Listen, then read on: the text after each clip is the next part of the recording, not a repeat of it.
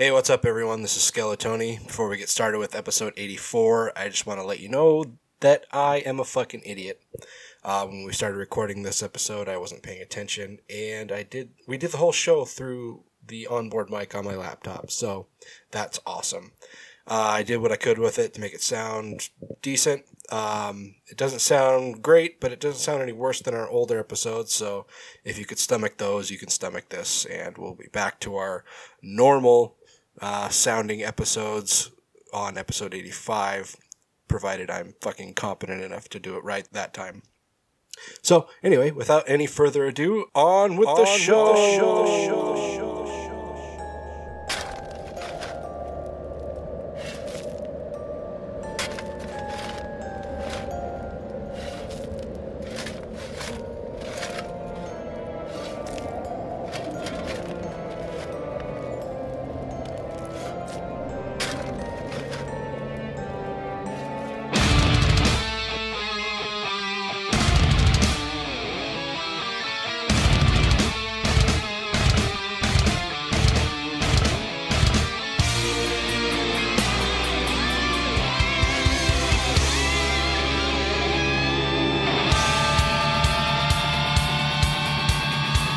Welcome to the Grave Plot Podcast. Are you ready? No. Go now. Do it right now. What's up, guys? Welcome to episode 84 of the Grave Plot Podcast. I am Skeletoni. I am Taylor of Terror. Welcome back to another exciting... I call every episode exciting. They are. They're all very exciting. I think I try to set myself up to where it's like, okay, if I tell myself it's exciting, it's going to be exciting. Get hype. Yeah. Gotta be it. You ain't hype. So what's up, Taylor? Oh, usual bullshit. Yeah. It's not very exciting. Sorry. God, what's new? What's new in the hood? Well, we recorded an episode of the Beyond the Void, or we appeared on an episode of the Beyond the Void podcast this weekend. Yeah. And he's watching us right now. I wonder, can say something if you can hear us, because we're doing something that we're not sure is working. Okay, we'll just wait. We have 3 viewers. That's exciting. I wonder who they are. Wait, he said something. He said woot. Woot. All right. It's too far away, Alex. Gotta keep getting our asses. Damn you. He wants us to take our clothes off. Oh, okay. Want us to take off our pants and start the revolution? Yeah, so yeah, check that out if you haven't heard it already. Or don't. Yeah, fuck them. No, they're what? Beyond the Void. No, their website. LongLiveTheVoid.com. That's the one. Not a lot of exciting stuff in our lives, I guess. We did also record a new Patreon exclusive video review. We did. We just did that before we started recording. That'll be out already. So if you are already a Patreon patron, go check it out. That's available at $5 or it's $1. All right. Video reviews at $1. So go check it out. If you are not a Patreon patron, where can they go? Patreon.com/GravePlotPodcast. Yeah, you get damn near everything we provide at $1. But you get more stuff if you get more. That's kind of how that's how Patreon works. That's kind of how capitalism works. Right.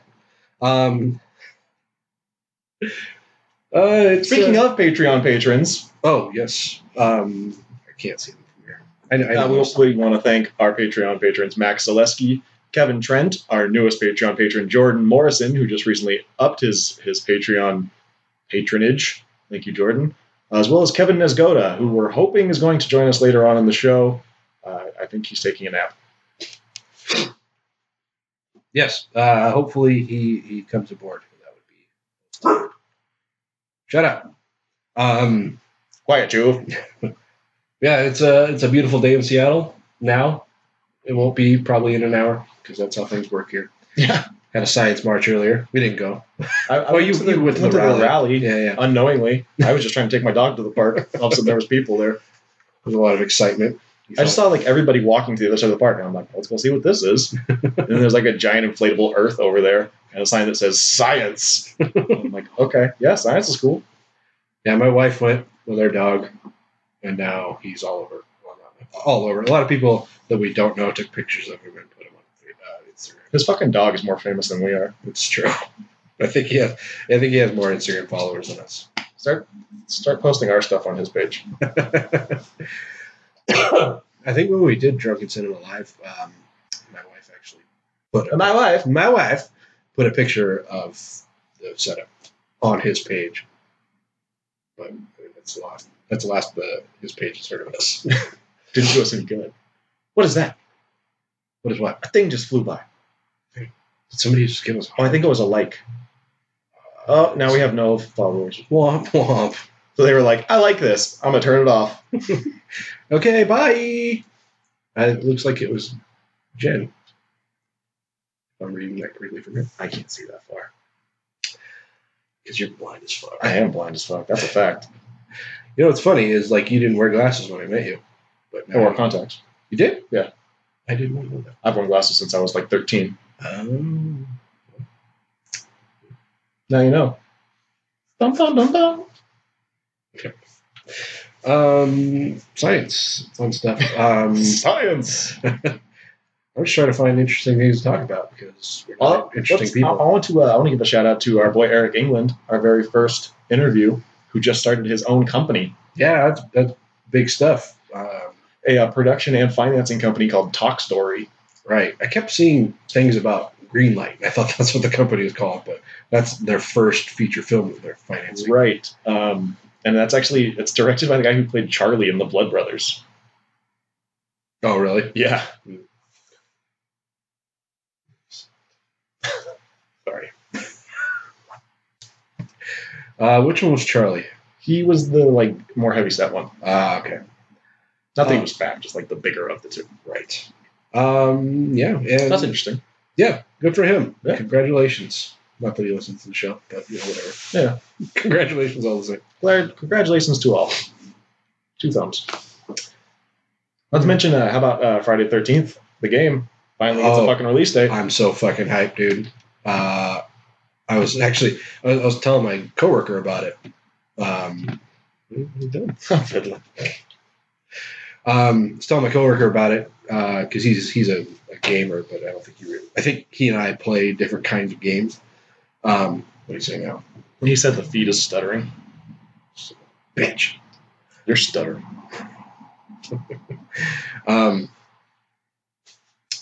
Yeah, he plays more game. Like I play horror games and more reality based games. I don't know where I'm going. I'm gonna stop. That's a great story. Anyway, I was telling him about it, and it's like, but they haven't released a fucking release date yet. It's driving me insane. And then later that day, I looked. I just happened across something that said, "Oh, Friday the 13th game release date released." Didn't say that. That would have been a bad title.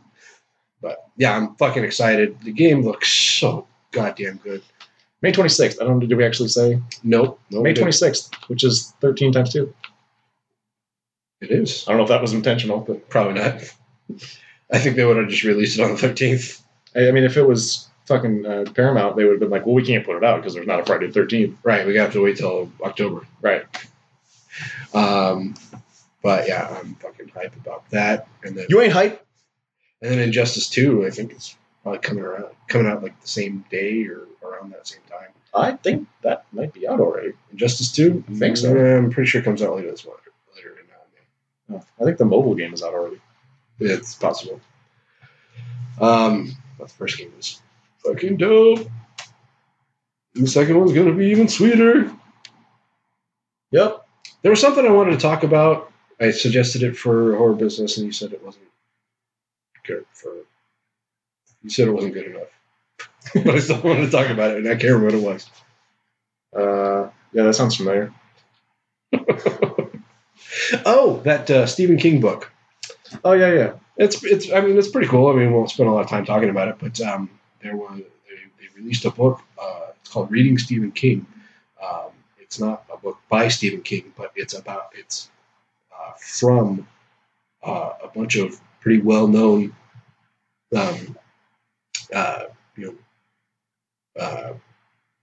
film people and writers alike that were heavily influenced by Stephen King. And they basically write these. They wrote these essays about reading Stephen King books and like what had the most impact on them and things like that. So, sounds pretty sweet. I'd like to get a copy.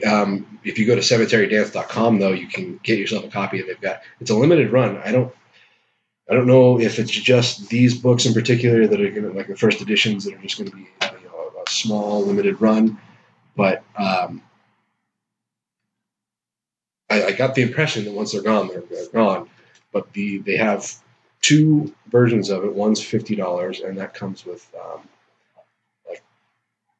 a signature page. Like I think most of the people that wrote essays in the book have signed it. And then there's a $200 version one.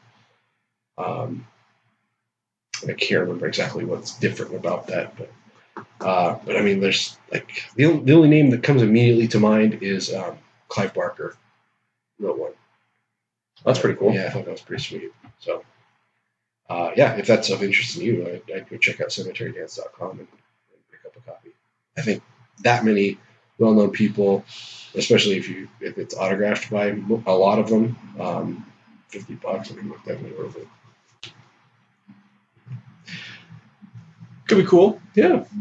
Yeah, if you're a fan of Stephen King, it seems like it's a pretty good investment. Yeah.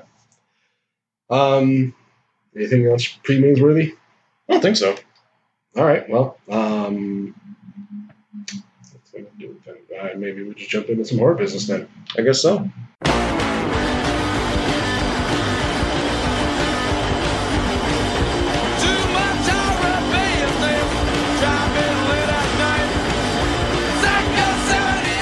All right, kicking things off in real world horror.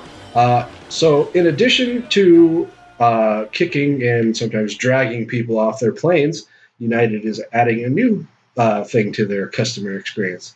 They're starting to drop scorpions on people's heads and feeding them pieces of glass. Are you sold? Fucking United is having the best week ever. You are too goddamn loud. Story of my life. You keep getting turned up. Getting turned up. Getting turned out. That's what they say, right? Kids. Yeah. The youngins, they say things like that. Or something. Whatever. So United. Tell me more.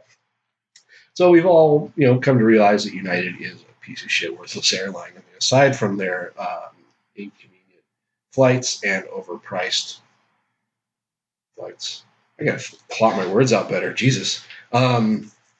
A customer named Richard Bell was flying with his wife Linda on a flight from Houston to Calgary. This was the same day that the guy got dragged off the plane. Right. He said that he felt something fall on his hair from overhead. He was telling this to CBC. Said whatever it was, he dropped it on the plate, on a plate, and when he went to go pick it up, he realized it was a scorpion, and it stung him, because that's what scorpions do. They sting fools. Word. That's why they're evil demon creatures. Or they look really badass and they're like a belt buckle or something. Or a bolo tie. Oh, man. Okay, Macklemore.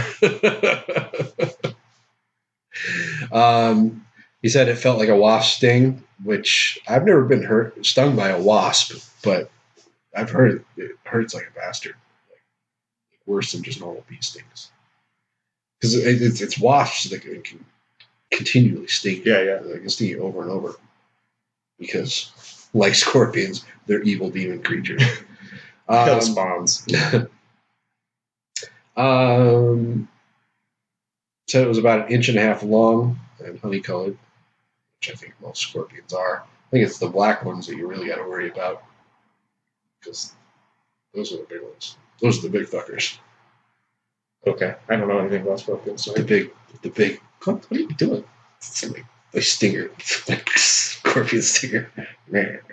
Stop that. Why is it turning you on? No, it's freaking me out. You having feelings you don't understand. Where did I leave off? His wife told CNN that the airline apologized and offered them compensation, which may or may not have included a bag of peanuts. I mean, it was United, so they're lucky they got anything. Usually United's like, sorry, that's our policy. Oh, people beat you senseless and dragged you off a plane in front of everyone? Sorry. Deal with it. Sources told BGR. I don't know what that is. It's like a website. It's a thing. The passenger on United. So that's one story. Sources told BGR that a passenger on a United flight last week. I assume that still stands. It was still last week. Might have been 2 weeks ago now. Okay, it's a while ago. She was given a ice cream sundae, and it had a bit of glass in it, for flavor. Yeah. It was subsequently eaten. Yeah, ate it? And, I'm sure you can imagine from there what happened. But United, of course, would not comment on the specifics of the incident. But a spokesperson said, we have temporarily suspended premium cabin Sunday service. Oh, not going to get my Sunday. Here's the real horror. First-class passengers now have to eat pre-packaged ice cream. Oh, fuck me. Poor babies. And moose. They got to eat. Who eats pre-packaged moose? I mean, my God, is this a third world country? Poor little snowflakes. But people were like legit, like, what the fuck is this, United? I paid X amount of dollars for this seat, and this is the shit you give me? And United's like, maybe you eat glass then, dick. Like, get over yourself. Fuck. I don't know what they're so mad about. I mean, I used to eat like those little ice cream cups you get in elementary school. You eat them with a wooden spoon. Yeah. Those were the bomb. Little sherbet cups? Those are fucking awesome, dude. I like those things. I thought you were going to say, like, I don't know what they talk about. I used to eat glass all the time. No big deal. I got a cousin who eats glass in the circus. That's not true. I mean, I used to watch the fucking Jim Rose sideshow. I don't know what that is. It was a sideshow. They were from around here, and they would go on Sally Jesse Raphael, and the guy would eat light bulbs and shit. Oh. There's a trick to eating glass, apparently. I guess there are in most things. I mean, probably, like, people probably don't just, like, eat it. Yeah. I imagine you probably just can't chomp down on the glass. You gotta know the trick. So yeah, United is they just keep fucking up. Yeah, it's like they can't stop themselves. It's like they don't have a conscience that's telling them like what they're doing is wrong or something. Well, the worst part is the way they handle it. Yeah. Like every time they're like, yeah, well, shit happens. Yeah, it's almost as if nobody has mentioned to them that they have a public image to maintain. Yeah. We didn't even mention when they wouldn't let the kids on the flight because the little girl was wearing leggings. Yeah. What the fuck? That was probably the dumbest thing of all. Like, I mean, dragging a guy off the plane because he refuses to give up his seat, there is a policy in place that says, if a customer does not voluntarily do it, with proper compensation offered, then, the airline reserves the right to remove someone. The way they did it was wrong, but I mean, their policy was that. I mean, there's really no arguing that element of it, I think. Yeah. But not letting little girls on the planes because they're wearing leggings, that fucking blew my mind. Like, what kind of idiotic policy is that? I wonder if that policy was written like in the 50s where people like dressed up because they were That's what I was flying. thinking. It's like, but I mean, it's like they legitimately, because they were flying on like complimentary family passes. Right. They were family members of a United employee. The dad was wearing fucking cargo shorts. The way they said, I guess the way they didn't apologize, basically implied that they expect people to be wearing like business casual when they fly because they're representing the company. Fuck off. It's like, no, I'm not representing the company. I'm flying for free because somebody I know works for the company. Yeah. I'm not beholden to any of your fucking idiotic dress code. So, yeah. Well, if you don't do it, then they're going to fucking drop scorpions on your head and make you eat glass. Right. So, don't wear your fucking leggings on the plane, Tony. I wear them every day. I always wear leggings. I've given up jeans and any other kind of pants. I only wear leggings and Uggs. It's true. I'm looking at it right now. It's terrifying. I stuffed my crotch full of socks just to give it extra emphasis. That's too many socks. He has like 18 socks in his crotch right now. Oh man, sticking out like a foot and a half, like straight out. It's very obviously socks. It doesn't look like a dick at all. In Beaster Day, God. the main character, he's getting ready for work and he like sticks a sock in his pants, and then he sticks another one in there. And then he grabs like a fistful of socks and stuffs them down. So he's just looks like he's got like fucking elephantitis or some shit. That was probably like the only funny part of the movie. Anyway. Enough So about that. fuck United. Enough about United. Fuck United.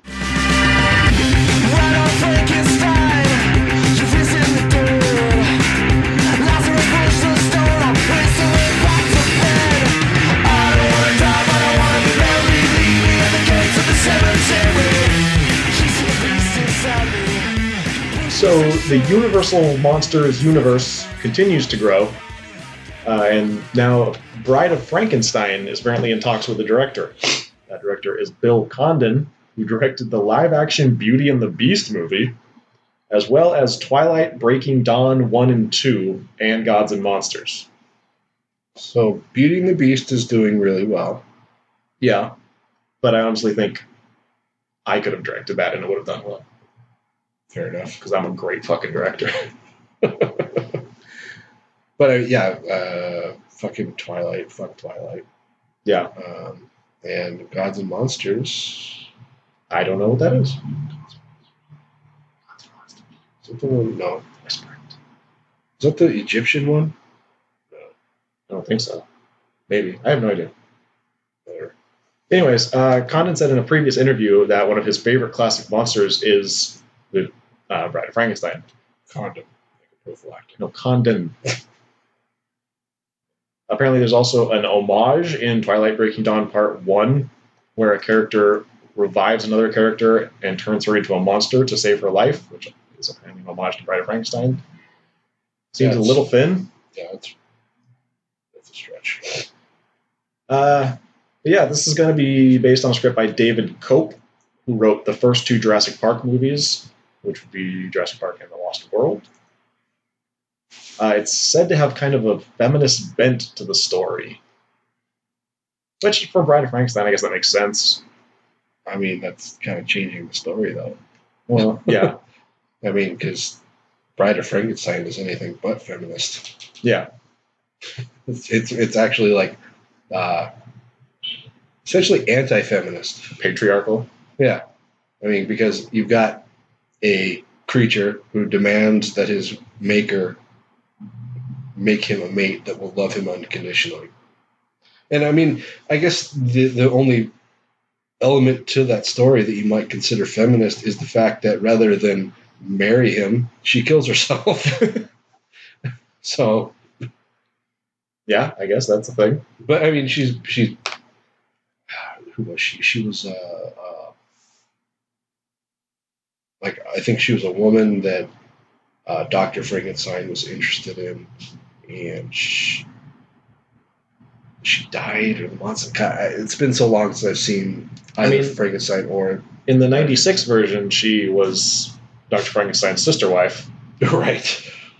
Just icky. Yeah, Icky doo-doo. Brother and sister, no more. Go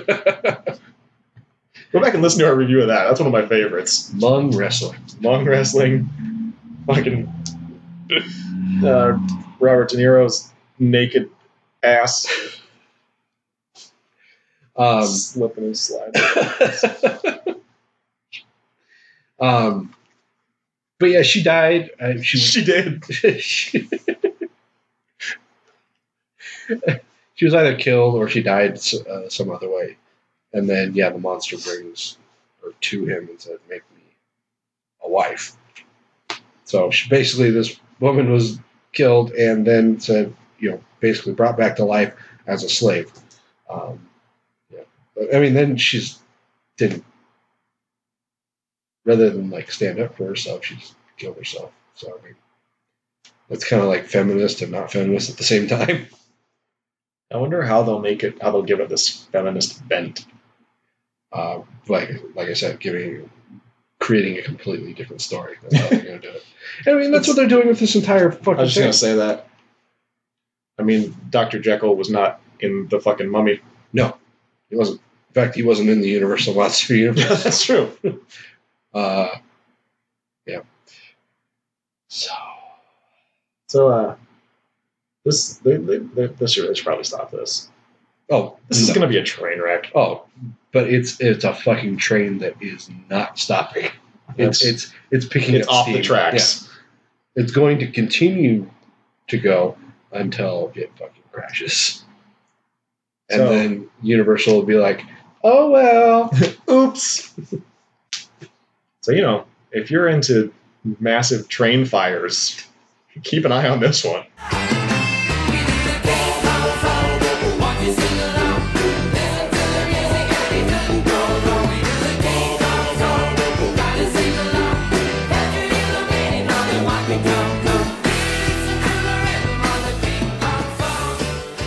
So everyone's got Kong fever.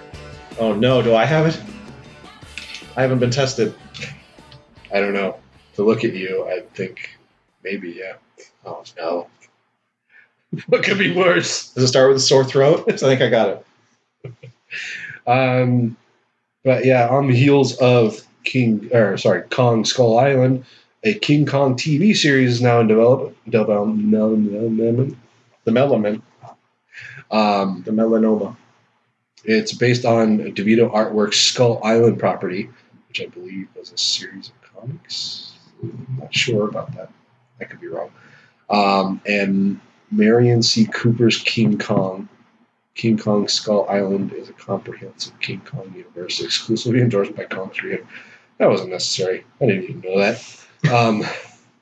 It is, however, unrelated to the film Kong Skull Island. Right. It's going to be within this Kong universe. So many fucking universes now. I hate it so much. Marvel. I blame you.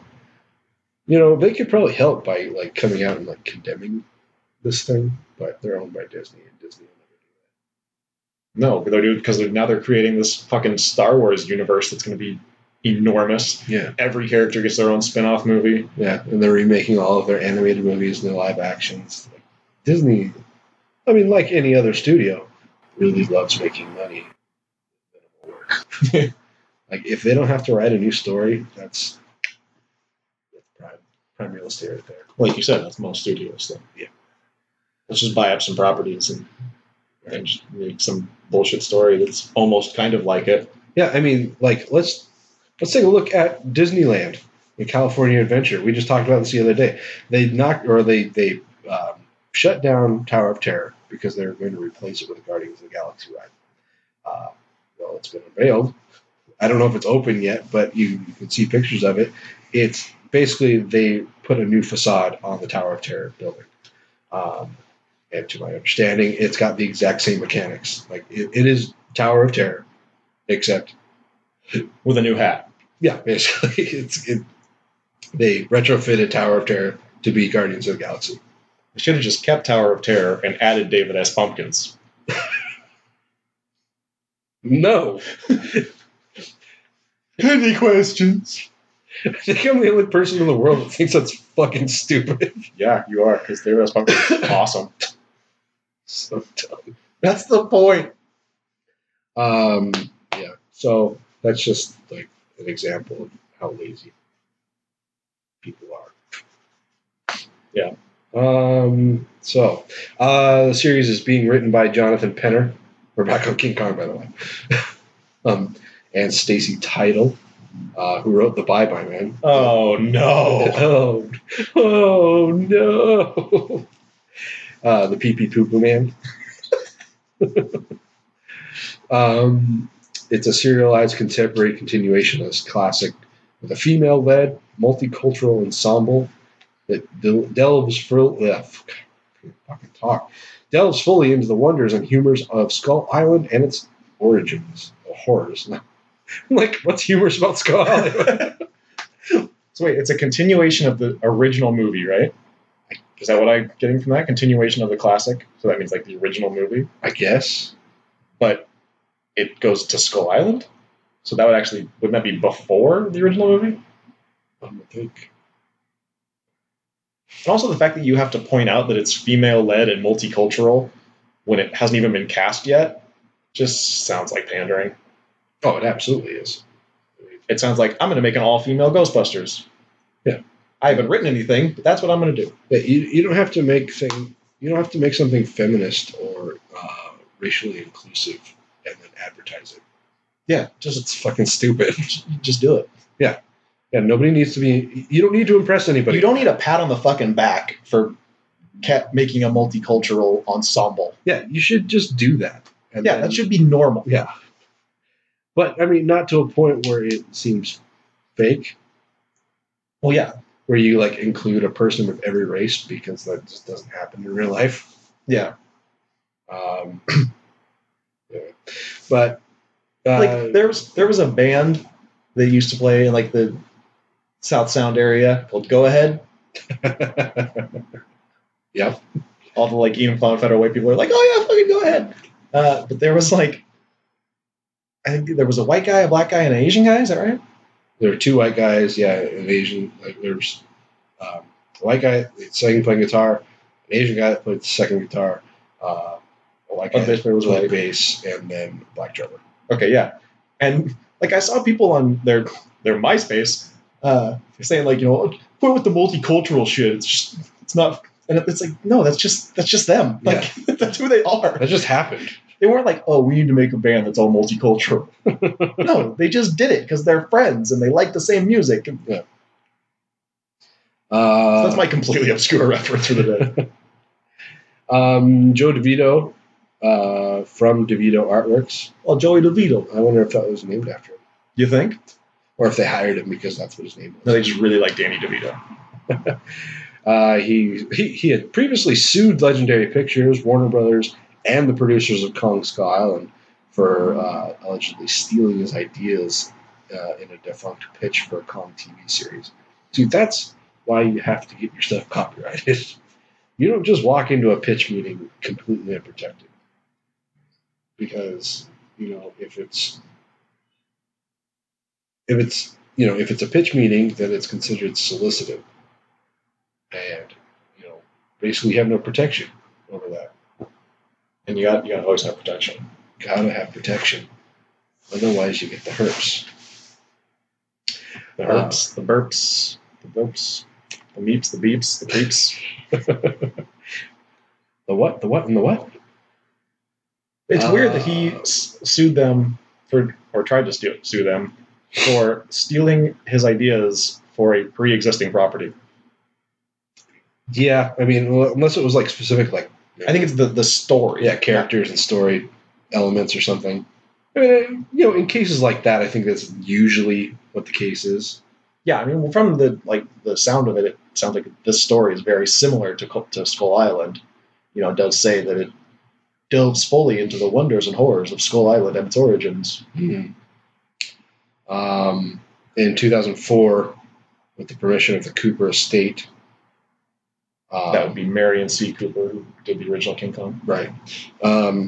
DeVito created and illustrated Kong, King of Skull Island, which is a book that functioned as a prequel/sequel to the original movie, which will be the basis for the television series. So, yeah, like you said, I suppose there may be a chance that it doesn't even get as far as like New York or follow that story. But it says prequel/sequel. But the thing about that though is that King Kong died at the end of the original. Or did he? Dun dun dun.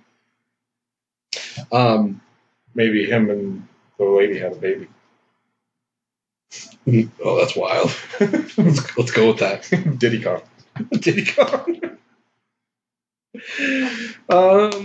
So you pumped? You pumped for it? Nah. I'm not a King Kong guy. Like the giant monster movies just don't really do much for me.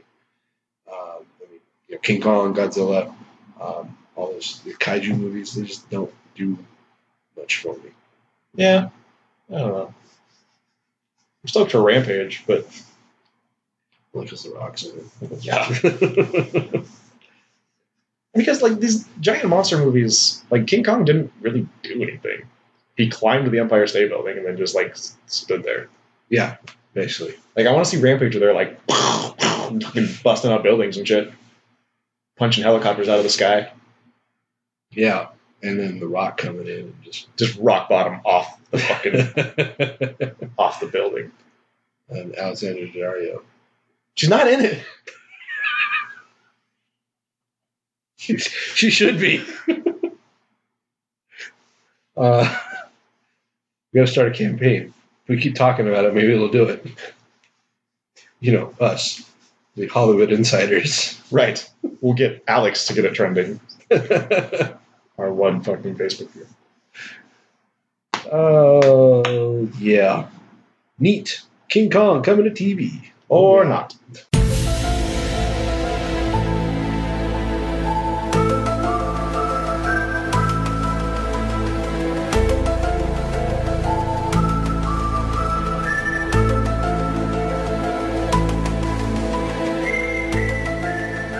All right, so surprise, the X-Files is coming back again. Hey!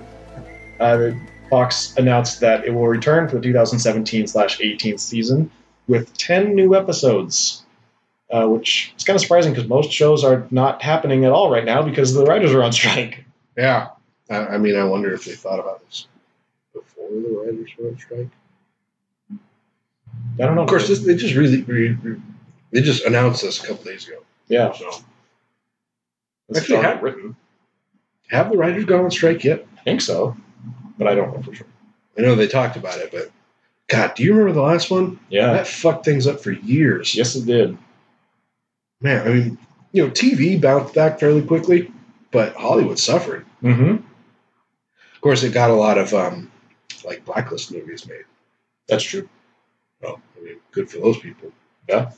But maybe we'll get some original fucking content. Maybe, probably not. But studios will get desperate to put fucking movies out. So if they don't have writers writing them, they got to go to something that's already written, whether it's a fucking reboot or something. Yeah, or not. Maybe we'll get some fresh blood in Hollywood. Who knows? Yeah. Anyways, David Duchovny and Gillian Anderson both signed on to reprise their roles. Obviously, you couldn't have fucking X-Files if it wasn't for Mulder and Scully. Mm-hmm. Chris Carter, creator and executive producer, also on board. There's no news in this, at least the information we have, that the redhead chick from Can't Hardly Wait and Green Arrow's cousin are coming back. They were both it seemed like they were going to be the new Mulder and Scully. I want to know if Reese Darby's coming back. That's right, he was in that. I forgot about that. That guy's awesome. Yeah, he is. Speaking of which, where the fuck is We Are Wolves? Honestly, that shit. Isn't it Weird Wolves? Is it We Are Wolves? I think so. Well, either way. Whatever it's called. I need it. It's so hard. The reason the show is coming back is because the original revival, which wasn't it 6 episodes? No, I think it was like 10. Was it 10? Ish. All right. Well, it averaged a 4.8 rating among adults 18 to 49 and 13.6 million viewers in Live Plus 7 ratings, which I assume that's Live Plus 7 days. I guess. I think that's a relatively new number. Barometer. Sure. That On account of streaming and VOD. Yeah. That made it the number 3 scripted show for the season. I don't know if that's for just Fox or for all of TV. Oh, I think that was just for Fox because it was behind The Big Bang Theory and I guess it must be all of it. That's on CBS. Modern Family. No, Modern Family was number 2. It was something else that just got canceled. So I don't remember. Doesn't matter. I think it was something stupid. The original revival was billed as being self-contained, but anyone who watched it knows that it ended with a cliffhanger, so they at least wanted to leave it open for the chance of more episodes. I mean, that ending has to be completed. They can't just leave it how they left it. Did you watch it? No. Yeah, it was like a big cliffhanger. You like worldwide implications. You can't just leave it. You gotta finish it. That would have been fucked up if they just couldn't get it picked up again. Yeah, that Like would if Fox didn't want to do it or something. Oh, it would have been so bad. It helps that Duchovny's latest show, Aquarius, was canceled. Although Gillian Anderson is on the show The Fall, which I guess is a British import, not from Britain, but whatever. As well as she's also in American Gods, which is an upcoming Stars show. So she's going to be busy. Right. But, I mean, 10 episodes can't take up too much time, especially if they work on a solid schedule. Yeah. But, yeah, I mean, it really, like I said, yeah, I don't remember their names. Or Robbie Amell. He played basically like this junior version of Mulder. And then the redhead chick that was in Can't Hardly Wait.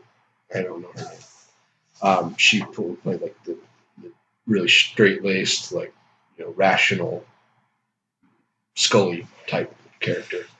And it really seemed like they were basically gearing them up to like maybe start like a new age X-Files. Like a passing of the torch kind of thing. Essentially, yeah. And I mean, I wonder how that would be received. I don't know. But I mean, I asked my dad about it, and he's like the biggest X-Files fan I know. And he said that he didn't really like the new one. Oh yeah?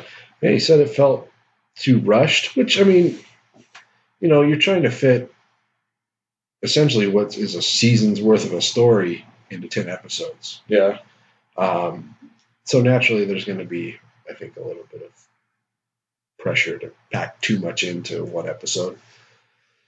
I didn't really get that impression. I liked it, but I was actually surprised to hear my dad didn't like it. Also didn't like the new 24, I found out. And it wasn't because he was a black guy. Did you like New 24? Honestly, I have watched about half the episodes because I'm usually editing this the night it's on. Oh. So I need, now that the season's over, I need to go back and probably just binge watch all the episodes and figure it out. But my dad said he didn't like it for essentially the same reasons. It just felt too rushed. And, not enough emphasis put on the right things. So, yeah.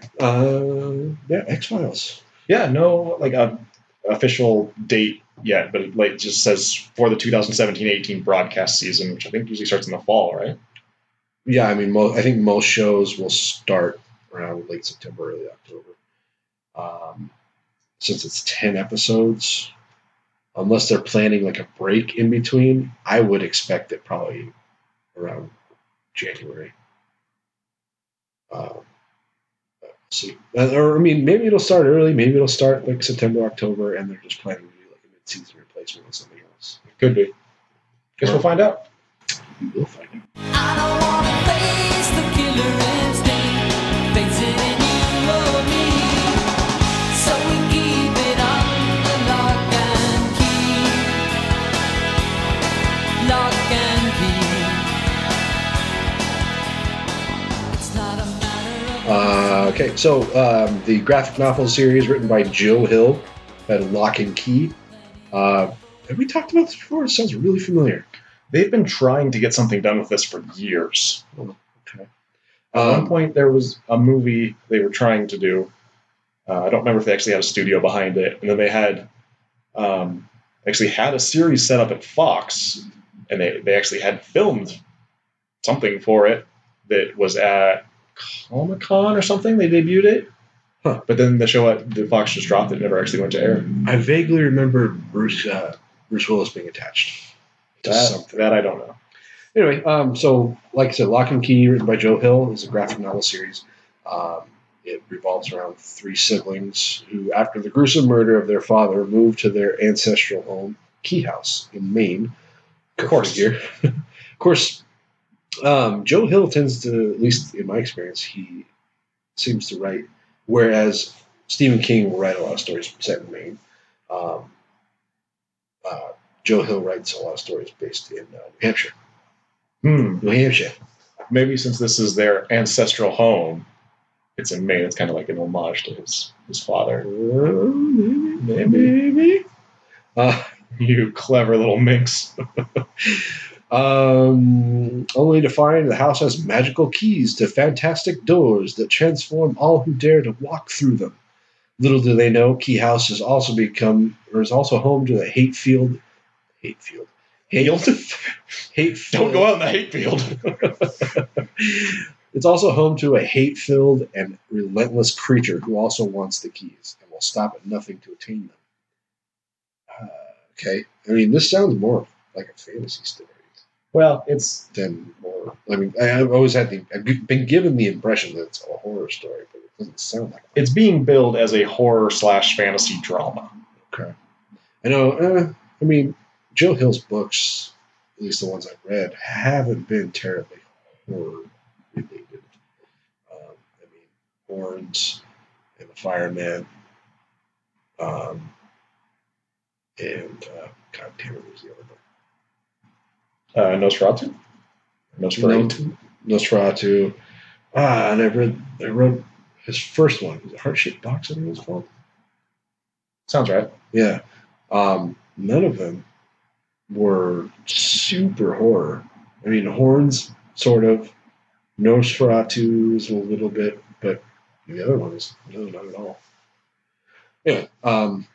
He does seem to have more of a fantasy element than horror, as opposed to his dad, who's mostly horror. Yeah. I think we're bearing the lead here. Did you actually say that it's coming to Hulu? Yes, I said that to you. Okay, I know you started talking about the series. I didn't know if you actually said Hulu. Yeah. Hulu. There. Covered our bases. There we go. Lock and Key has a long history of making it to another medium. Yeah, this is kind of what we were talking about before. Okay. Yeah, Dimension Films originally purchased the rights in 2008, but then that fell through, and then Fox in 2010 was given a series order but never went forward. They produced a pilot, but that's it. Right. And then there was another film adaptation with Alex Kurtzman, who was the guy running the fucking Universal Monsters bullshit. Mm-hmm. And that was in 2014 with Universal, and that never happened either. You know what also never happened is the series for Nosferatu. That's supposed to be happening, and never fucking heard a word about. I'm pretty sure it was supposed to be Hulu, right? I don't remember. I'm almost certain it was, but Isn't the Fireman supposed to be developed in a movie already too? I think so. I think they bought up the rights before the book was even released. Yeah. Which apparently is pretty common practice. Oh, really? Yeah. Like I think like typically movie studios will get like advanced copies, and they'll have their reader read it, and then if they like it, they'll buy up the rights before the book's even released because you have to look it up quickly. Interesting. Basically, I have to strike when iron's hot. But yeah, they've ordered a pilot to Lock and Key, which is going to be a 1-hour show. Joe Hill said, "I love this story. And in the 7 years I spent working on Lock and Key, it was the happiest, most creative experience of my life. And there still isn't a day when I don't think about those characters and miss visiting with them. The 6 books of the series are very like 6 seasons on a cable TV series. And so it feels only natural to bring the world to the little screen and to see if we can't scare the pants off of viewers everywhere." So he's trying to make it some kind of horror. Yeah, I mean, how is he involved? I mean, is he just a producer? I think he's writing. Actually, I don't know. I mean, maybe he'll like write the pilot or something. Maybe, I don't know. But it's weird to have him. I've noticed that Hulu is doing a lot more like weekly shows rather than just releasing seasons like Netflix does. Yeah. Like they did that with. Then they do that with 11/22/63. Yeah, they did that, and they did that when they started doing Mindy Project. Oh yeah. They did it on a weekly basis. But I mean, if he's involved, then I think it has some potential. It sounds like he wants it to be 6 seasons. I guess that's kind of up to Hulu, but I mean, if it gets the juice from the first season, then I don't see why not. I mean, Yeah. as long as they keep people entertained. But I mean, it's so hard for shows to make it 6 seasons anymore. yeah. I mean, but you talk to like a British person, and they think that like shows have no business going for 6 seasons. Except for Faulty Towers. um, Yeah, directing the pilot is Scott Derrickson, who directed Exorcism of Emily Rose, Sinister, Deliver Us from Evil, and also just directed Doctor Strange. did he direct Doctor Strange? He did, in fact. I did not know that. Exorcism of Emily Rose was okay. It was okay for a Sinister. PG-13 Exorcism movie. Sinister is garbage. Sinister was pretty garbage. And Deliver Us from Evil was It was alright. okay. Yeah. I mean, like, It was all Joel McHale fucking carried it. Joe McHale, the badass with the knife. What a fucking joke. And, like, that's based off real life, apparently. I think that's absolute fucking nonsense. But I wonder if his partner was really, like, more attuned to use, like, a knife than a gun. Because I don't think the NYPD would allow that. Yeah, that's true. It's like, come on, motherfucker, I'll put my gun down. I'll fuck you up with this knife. I don't care if you're possessed by the devil. Anyway, this, I don't know. Are you looking forward to this? Yeah, I mean, I'll check it out. I would like to read the series first. I just need to sit down and do it. But Free Comic Book Day is coming up soon. Hey, Pick some up. indeed. I already got Hulu, so, whatever. Fuck it. Yeah. Tell me why all the clouds are gone. Tell me where did they run? Just when I close my eyes, I can see them arise. Oh, tell me where did you go? So our last story here is kind of a real-world horror story in a way. Real-life clowns are speaking out against Stephen King's It. They believe that it will hurt their business. BBC Newsbeat spoke with 2 clowns, Tickles and Maddie.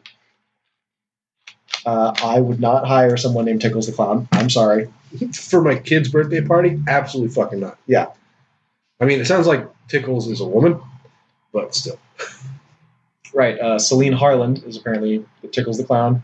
And Matty the Clown is actually Matthew Faint, to pull back the veil a little bit. Tickles says, it's a horror movie and it affects people's thoughts and opinions on what a clown is. Unfortunately, it's not like Jaws, which is unrealistic. Wait, what? What part about it is realistic? Has she even read the fucking book? She knows sharks are real, right? Yeah, I mean, one would have to guess. She probably didn't think that through. Fictional characters like unicorns and leprechauns and sharks. So, yeah, right. A fucking other dimensional being coming to the world and eating children disguised as a clown. That's way more realistic. Yeah. We do have clowns in society. That's true. We do, Tickles. I have parents and teachers phoning me. They're scared to hire you in case they've got one child who will be upset. Okay, here's my problem with that. Stephen King made it a clown because people are afraid of clowns. Yeah. That was a thing before he wrote the book. Yeah. Maddie the Clown says it's a... He designed Pennywise to look like, he mentions in the book, Ronald McDonald and Clarabelle. Mm-hmm. And Bozo. And Bozo. Clarabelle, in particular, is terrifying because Clarabelle looks like he will eat your soul. So, there's that. Maddie the Clown goes on to add, it's a horrible movie, and we'd like to distance ourselves from the subject of scary clowns. There's just so many horrible movies out there. Clowns that eat people or whatever. Whatever. It takes people's minds in the wrong direction. We don't need it. It's bad. It's disgusting. No, It's harsh words there, Maddie. it is. And, we know a clown. We do. We have our own official clown. Krusty Bumble's a killer clown. He is a local legend around the Seattle area, and he is our resident terrifying clown. I think it's a little different for him. Yeah, but we reached out to him, and he gave us some thoughts. I will read now. He says, "Yo, TOD." I don't know if he meant that to mock you or not, or maybe it was just a typo. TOD. Well, TOD and Skelly. So I'm Skelly. What's the D stand for? I don't know. It may have been a typo. I don't know. He's a busy clown. He has lots of things on his mind. He says, "I heard you're looking for opinions on that piece of it. So, first, I've been following this King guy for a long time. Matter of fact, I was the first to call him out as a hack. He produces this slop and no one will turn it into a movie for like a decade. It's that bad. And the first take that someone spent a few bucks on as a show ran on forever. Like 8 hours long. Worse than Dune. So let's see if we can take the same source material. First, cut the crap out of it to fit into 2 measly hours. Next, oust Curry, the only good thing about the original, and replace him with a Max Shrek wannabe who's already proven he can't act his way out of a halfway decent monster in 3 seasons of a show that he starred in." He's talking about Hemlock Grove. I got it. Oh, by the way, dress him up. Let's make him really scary by giving him a pinafore.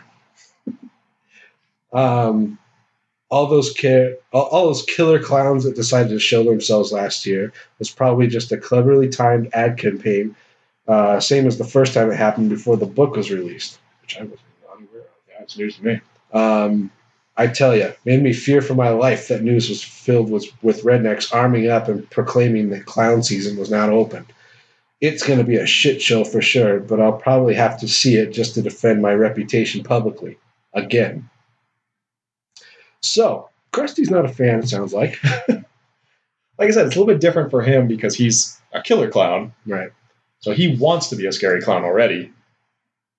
Yeah, I mean, I asked him if he thought that these party clowns need to basically lighten up and take a joke, essentially. It seems like he thinks that it sounds like he thinks that it just as itself is being basically just monetized. I mean, they're taking a classic piece of work and turning it into slop. He almost seems like he has the opposite mindset of these other clowns, where they're like, people are going to take these happy clowns and think they're scary, and he's like, well, no, people are going to take these scary clowns and think they're funny. Right. Like, they're making a mockery out of my terrible clownness. This is my bread and butter. And, something he touched on that we haven't talked about yet was all these, scary clowns that were fucking coming out of the woods in Virginia or wherever, Mm-hmm. and, stealing children, doing God knows what, sticking fingers in their butts and stuff. Doing butt stuff. Yeah. And I think that is like a bigger issue for these clowns than it, because it is a, fictional characters. Yeah. I mean, if if your career can be that threatened by something that is fantasy, then maybe find a new career. Yeah. Like I said, people were scared of clowns before the book came out, so it's not like this is a new phenomenon, and it's not like people are going to see you and go, "Oh my God, it's Pennywise!" Right. Unless you look like Pennywise, in which you need a new outfit because that looks like fucking dog shit.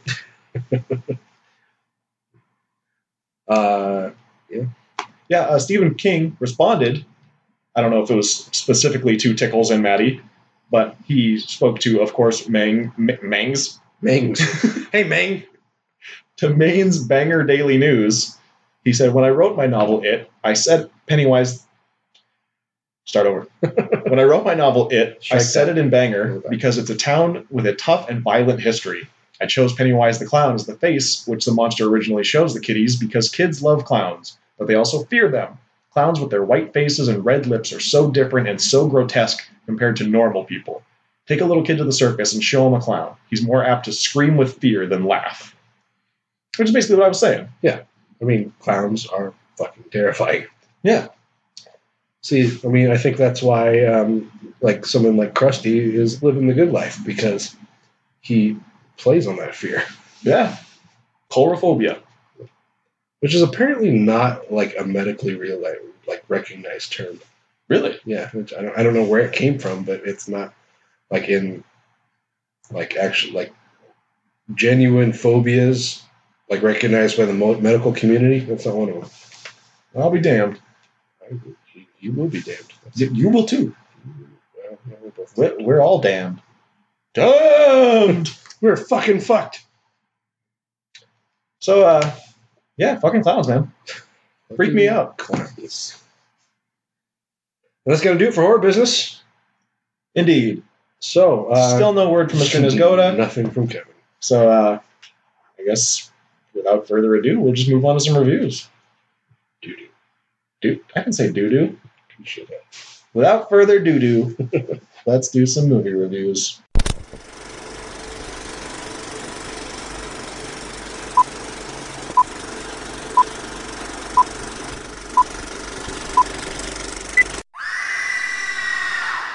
All right, so reviews.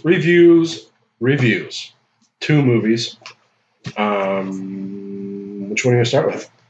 Let's start with 1986's From Beyond. Every journey begins in the mind. A flight of imagination.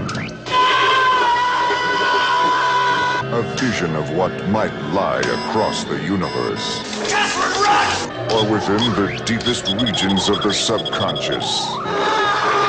Dr. Edward Pretorius is about to embark on such a journey. It's out of control. You've got to turn it off. Something's coming. What the hell is that?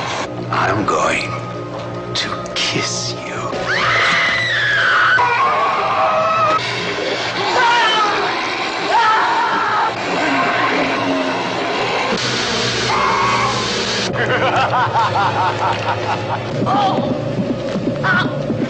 Let it happen, Crawford.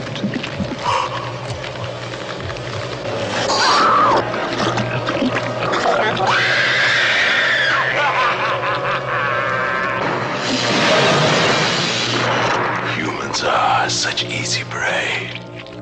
From the makers of Reanimator, From Beyond. So, yes, From Beyond, a Stuart Gordon joint, produced by Brian Yuzna, starring Jeffrey Combs, of course, because it's based on an H.P. Lovecraft story.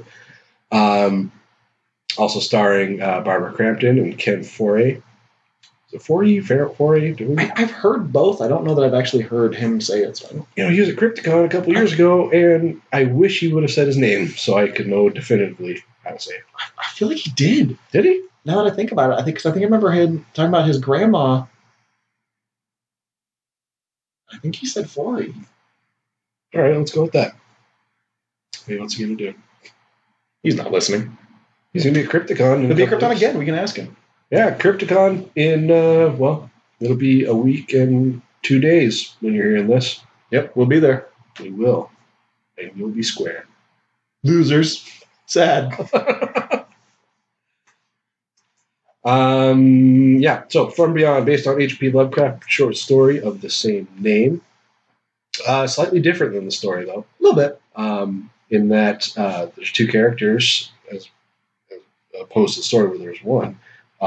Crawford Tillinghast, played by Jeffrey Combs, was actually the antagonist, I guess you'd call him that. In the story, there was a Dr. Edward Pretorius character that was not in the short story. Basically took the role of Tillinghast. Tillinghast, they say it two different ways in the movie.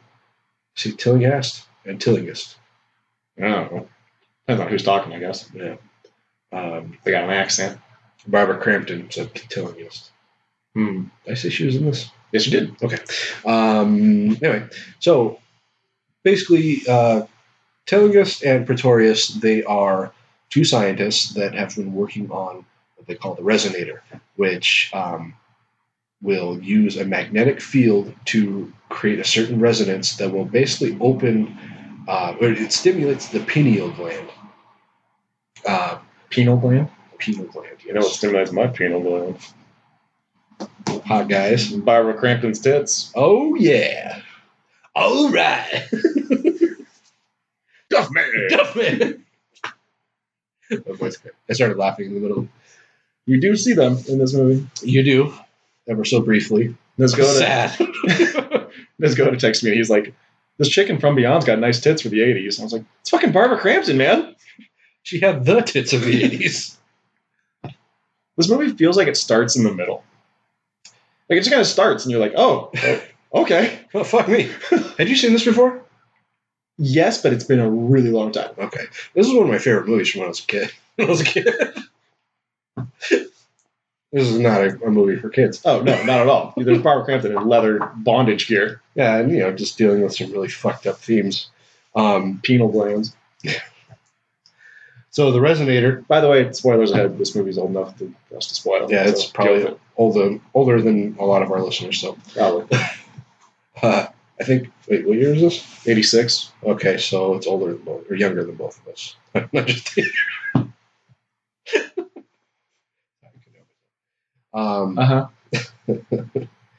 So anyway, so Tillinghast and Pretorius, they've been working.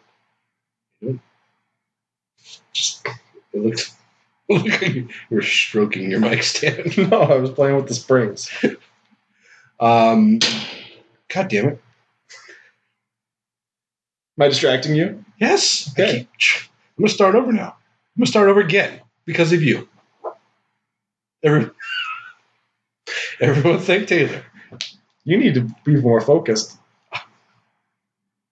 It's hot in here. Go on. Damn it. Anyway, okay, so the resonator, magnetic field, stimulates pineal gland, opens up what is essentially a sixth sense. Like it allows you to see into a different dimension. A fucking terrifying dimension that is seems to be exclusively populated by flying eels, flying jellyfish, and giant fucking tooth snakes from like Star Wars. Yeah, like it looks like the pit thing. And things that look like what the guy turns into. Right. Anyway, so it starts out with Tillinghast. He's working at this ancient computer, just very deep in thought, and just typing code into this computer. Clackety, clackety, clackety. Like an Apple II or some shit. And then flashing on the screen on this fucking black and green DOS screen says, ready. Good. All my hard work. Enter. Now I'm finally ready. So he runs downstairs and tells Dr. Pretorius that it's that the machine is ready. He says the resonator's working. You can check it out. So at first, Pretorius is like, yeah, you're full of shit. We can't get that goddamn thing to work. That old hunk of junk. And then he's like, no, I swear, it's working. Okay. So he goes up to the attic where the lab is, and this house looks like something out of like a Tim Burton movie. Yeah. We go up to the attic, and Pretorius turns on the resonator. These essentially like resonating, these tuning forks essentially start, they start glowing pink, which I guess means that they're Working. resonating. Like flux capacitor, fluxing. And they both kind of start acting like they're getting migraines. Yeah. But sorry, I guess Tillingus had already tested the machine. I spaced, blocked that part out. Then he got bit in the face by one of the flying eels. Yeah. And he turns it on with Pretorius there. He turns it on again, and we don't know what happens. Like basically, it jumps across the street to the neighbor, who is basically the neighbor from Bewitched. Was a something. Shit, what was the neighbor's name? I don't know. This is Haberdasher. It's probably Probably not it. Can we talk real briefly about how their address is 666 Benevolent Street? yeah. Like how ham-fisted is that? Right? I don't think that was in the original story. It's Kravitz. That's who it was. That's what I said. Right. I ordered it. We're all witnesses. And she's like, Abner, the neighbors. But Abner's the police. Yeah. She's talking to the police. She said, if there were any more disturbances, you would send a squad car. Well, I am disturbed. But then, what's the dog's name? Pickles? Something? Bunny. Bunny. Pickles. Pickles. Close. Pickles!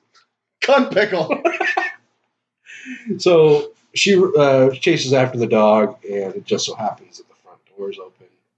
So who doesn't leave their front door open? Especially in a creepy-ass neighborhood like that. She goes inside after Bunny, and that's when Crawford comes barreling down the stairs and runs past her. And that's when the cops just so happen to show up, and they arrest Crawford. And Yeah, for what? what? For what? Disturbing. They literally just Miss grab Kravitz. him as he's trying to run away. They grab him and throw him against the hood of the car and cuff him. Well, you know, They never read him his rights. They say if you don't want to get shot, don't run. Well, yeah. I mean, he did try to get out of their grip, but they didn't read him his rights. A good lawyer could get him off. Hmm? Not like get him off. No, Barbara Crampton wants to get him off. Indeed, she does. Oh yeah. Once her pineal gland gets stimulated. So but like the windows in the attic start shattering out from, we're seeing this from the outside. We don't exactly know what's causing it, but Crawford's arrested, and then we go upstairs and we find Bunny, who's feeding on the neck stump of Dr. Pretorius. Jump to this psych. Was it a regular hospital or was it an actual psychiatric hospital? I think it was a psychiatric hospital. Okay, so Because they kept talking about people being schizophrenic. right. So we jump to there. Crawford's been taken there, and I should have memorized some character names. Fucking useless. It's true. You are. Sorry, everyone. I'm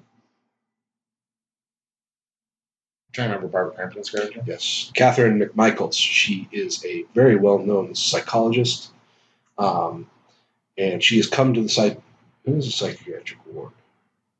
That's what we said. No, that actually is what we said. You said it was a psychiatric hospital. Oh, hospital ward. Same thing.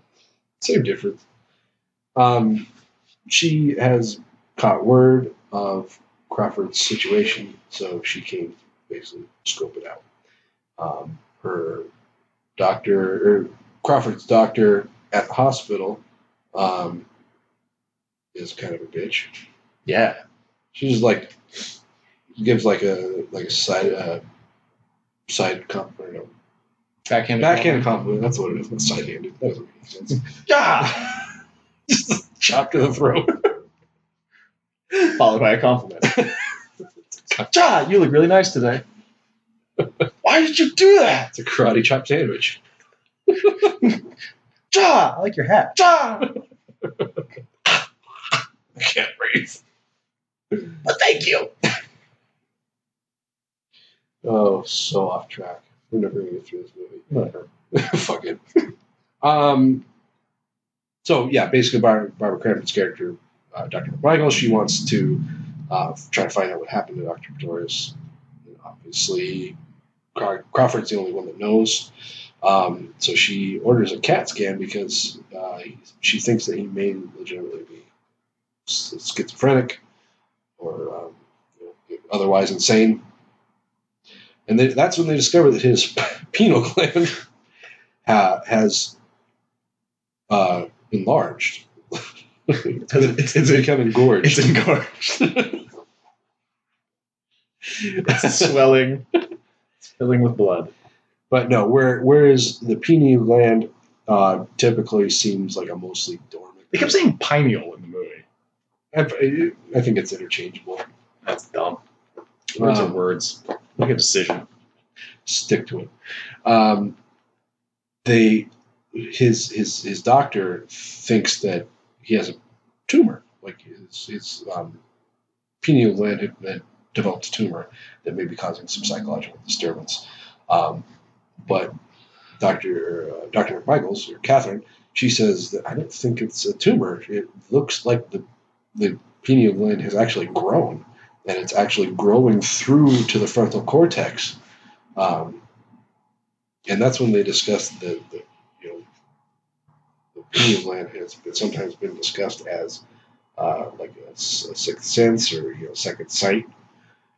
Third eye, they call it at one point. Right. So that's when she goes to talk, or she speaks to Crawford, and I think it was the district attorney, or the ADA maybe. She convinces him that Crawford may not be, or he may be innocent. That it's possible that the claims he's making could be real. So this, like I said, I think he's an ADA, or assistant district attorney, releases him into her custody, and that's when they meet up with Bubba, played by Ken Foree. Is Bubba in the original story?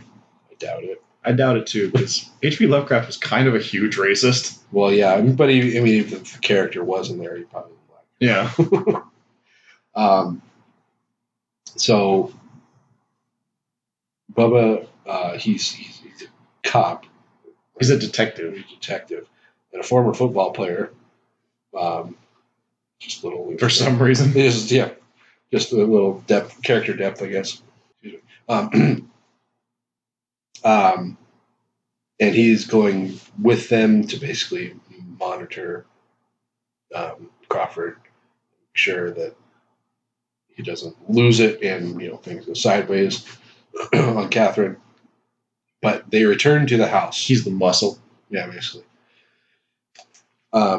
They return to the house, and that's when Catherine sees the resonator.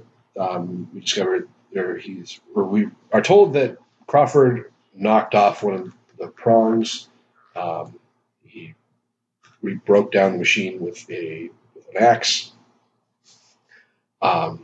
And somehow Catherine talks him into repairing it. Like, even though he knows the kind of bad shit that comes out of it, she says, "Oh, I think maybe we should fix it." And he's like, "All right." Okay. So he works on it. And I like how, when she first pulls him out of the psych ward, she's like, he tells her, "Oh, I destroyed it. It's completely irreparable." And then he fixes it in 15 minutes. he's like, "Okay, I repaired it." He's just like, let's get some duct tape. There you go. That's good enough.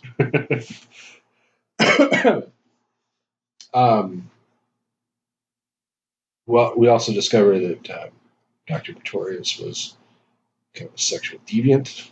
Yeah. He's into fucking whips and chains and S&M. shit. Like he's got, I don't know if it was his bedroom. I don't think so. I think it was just like a sex dungeon. Yeah, like just chains and Whips and chains and swinging things. Right. Just a giant picture of a woman's crotch on the wall. And a video of him like whipping this girl from behind, just apparently playing. Right. Boobies number 1. Is that what it's called? Boner jams.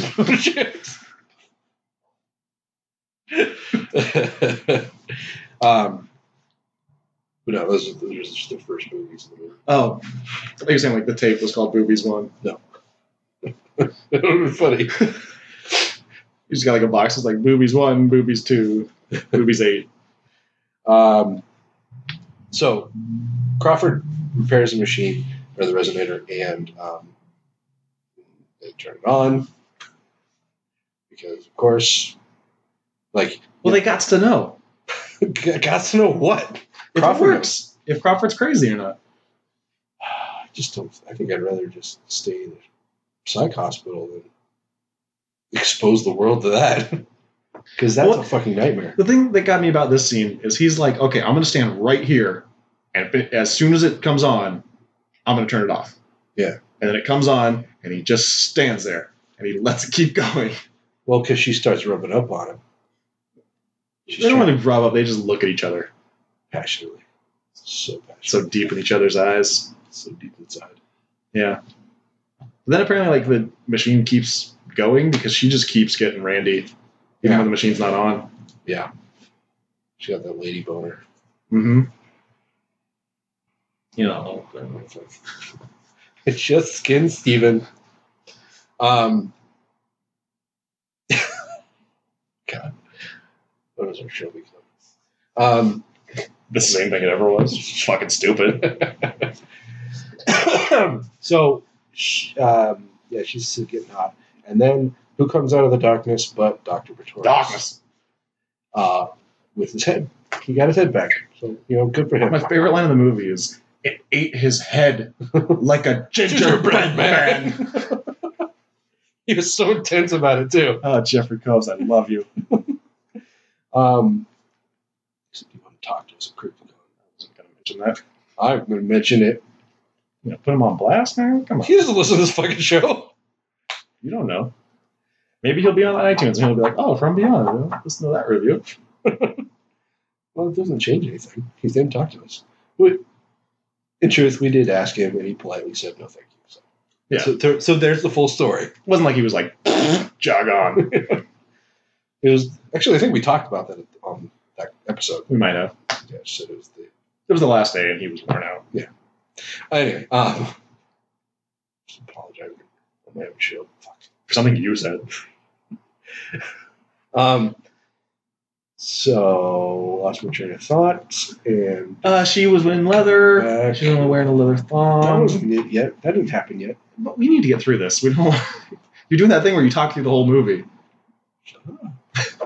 Okay, so, yeah, basically, the machine, it keeps getting turned on because each time it does get turned on, she gets turned on. She gets turned on. And she actually mentions that, like, they're talking about, like, the effects that it had on them. Because Bubba says, does that explain the hard-on I got? Yeah. And then she says that, like, there's a connection between the pineal gland and... Pineal gland. The pineal gland.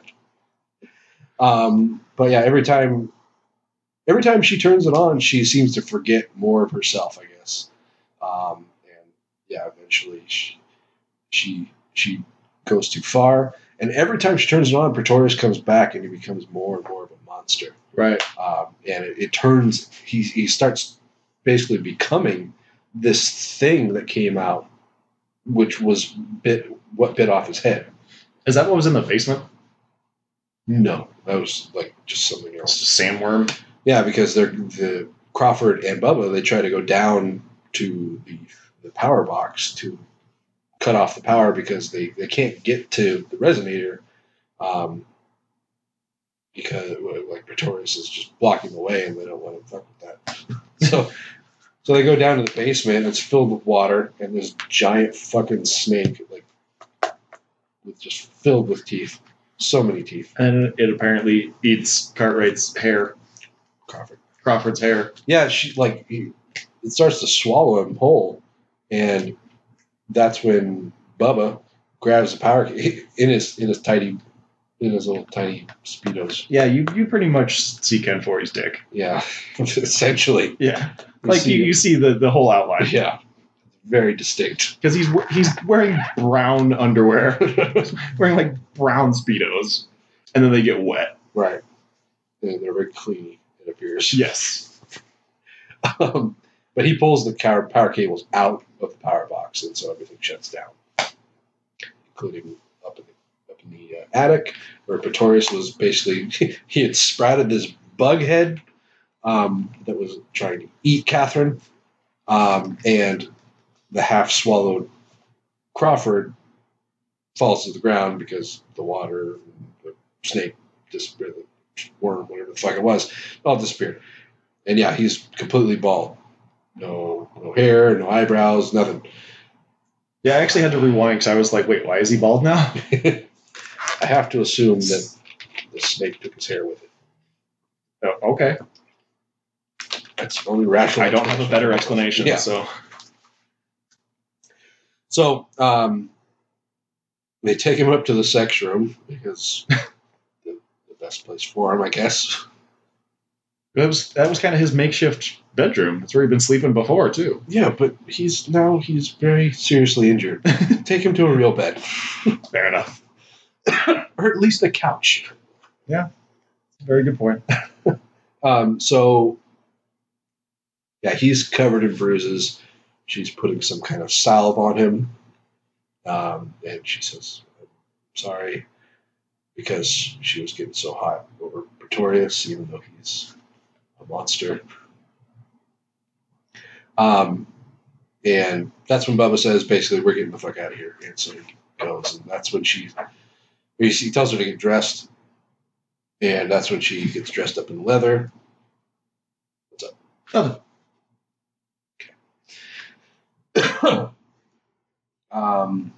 I liked the line where he was like, I told you to get dressed. And she was like, I did. Yeah. It was funny because like I said it before she did. Yeah, well, he's outside. She's trying to Jerk him off. rape Crawford, basically. Yeah. And he did I think he was playing coy. I think he slipped through it on purpose. Yeah, it's like she reaches down his pants and fondles exactly. Fondles his dick, and then she gets on top of him and starts grinding. And that's when Bubba comes back.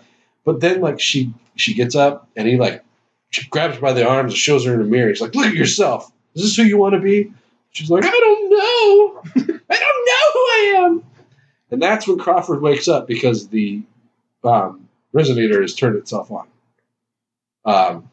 And then what does he say? He says, wait, do you hear that? He says, he's trying to turn on the machine from beyond. He said it. Yeah. So they basically get in this battle. Bubba gets eaten by flies. Right. And so they go to the hospital because Crawford's very fucked up. But then he escapes from custody and goes back to the house. And Catherine follows him, and he's basically trying to destroy the machine, but he can't. And then Which is weird because he already destroyed it once. he just keeps destroying it, and it just keeps coming back together. It's like, I think maybe you need to just dismantle this thing and take the pieces somewhere else. Because they keep taking it apart and just leaving the shit in the attic. It's like, drive it 20 miles away, or just drive one crucial piece away And set it on fire. Yeah, or fucking melt it down into nothing. Problem solved. Yeah. Because apparently it can't work without all of its pieces. It needs all the pieces in order to operate, and all the pieces are just sitting right there. That's how most machines work. I mean, except for like things you have to put together, and there's always one extra screw you can't explain. Yeah. Like when my old landlord would fix my car, I'd be like, "What's this?" He'd be like, "That's a superfluous piece." And I'm like, "No, It was there before. you put that back where you found it.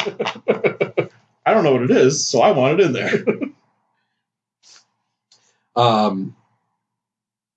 Anyway, yeah. So they're both in the house, and Pretorius comes back, and now he's like this weird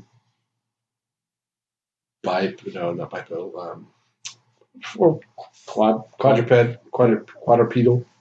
Is that a name? Is that a thing? Yep. Okay. Is now. With this fucking head that bounces around on a stalk, and he's got like this little dick thing hanging out of his forehead.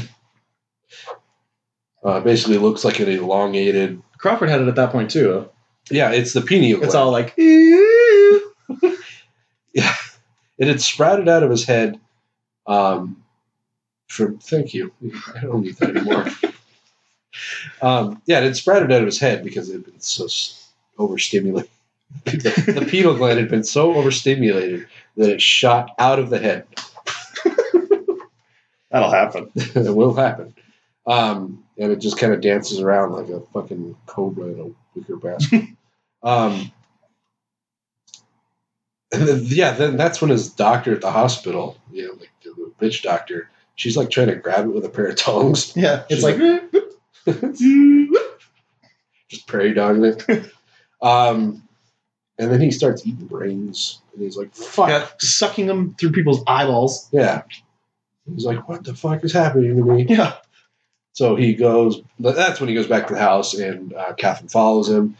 And Pretorius eats his head. Pretorius, he turns into this weird bug bat type thing because A bug bat. Huh? A bug bat. Yeah, because he just has this endless amount of forms, I guess. Apparently, one for every necessity. And he flies down the stairs. And this is like when Crawford's just like, "I'm not going to let you stop me again," and then this thing just flies down the stairs and eats his fucking head. It's like, well, I think that did it. sorry. And Catherine, she puts a bundle of dynamite with a timer. Where's she got fucking dynamite?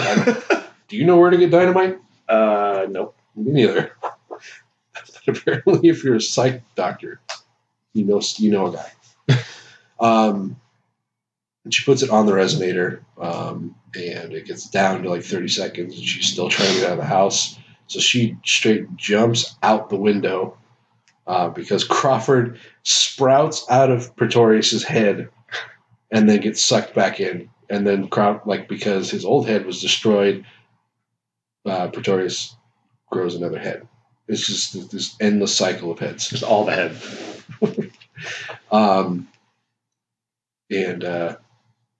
So Catherine, because the dynamite's about to explode, jumps out of the attic window, fractures her legs.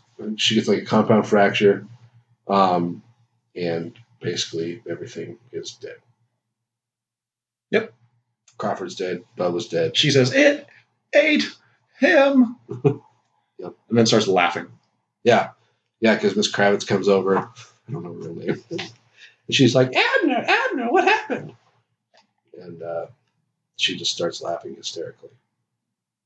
End. Yep. Fin. Roll credits.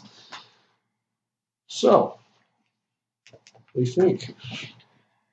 It's entertaining. It's fucking weird. It is fucking weird. I mean, but what do you expect from a fucking Lovecraft story? Well, yeah. Especially one that's directed by Stuart Gordon. That too.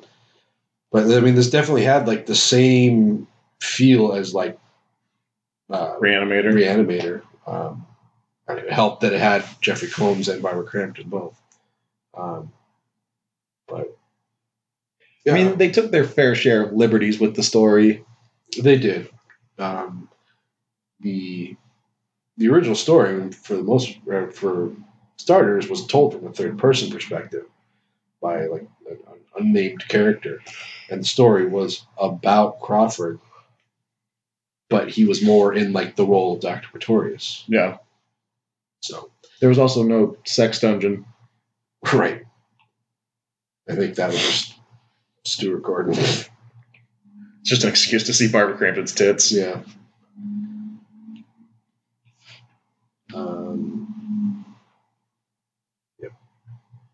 So you already said this was one of your favorites Yeah. growing up. Does it hold up? It's really fucking cornball. I mean, and I know that. I think I have for years. Mm. It kind of creeped me out when I was a kid, just because everything was fucking slimy. Yes, everything is slimy. That's a It was fact. So wet. Everything was just wet, just drippy. Wet and gay and French and on fire.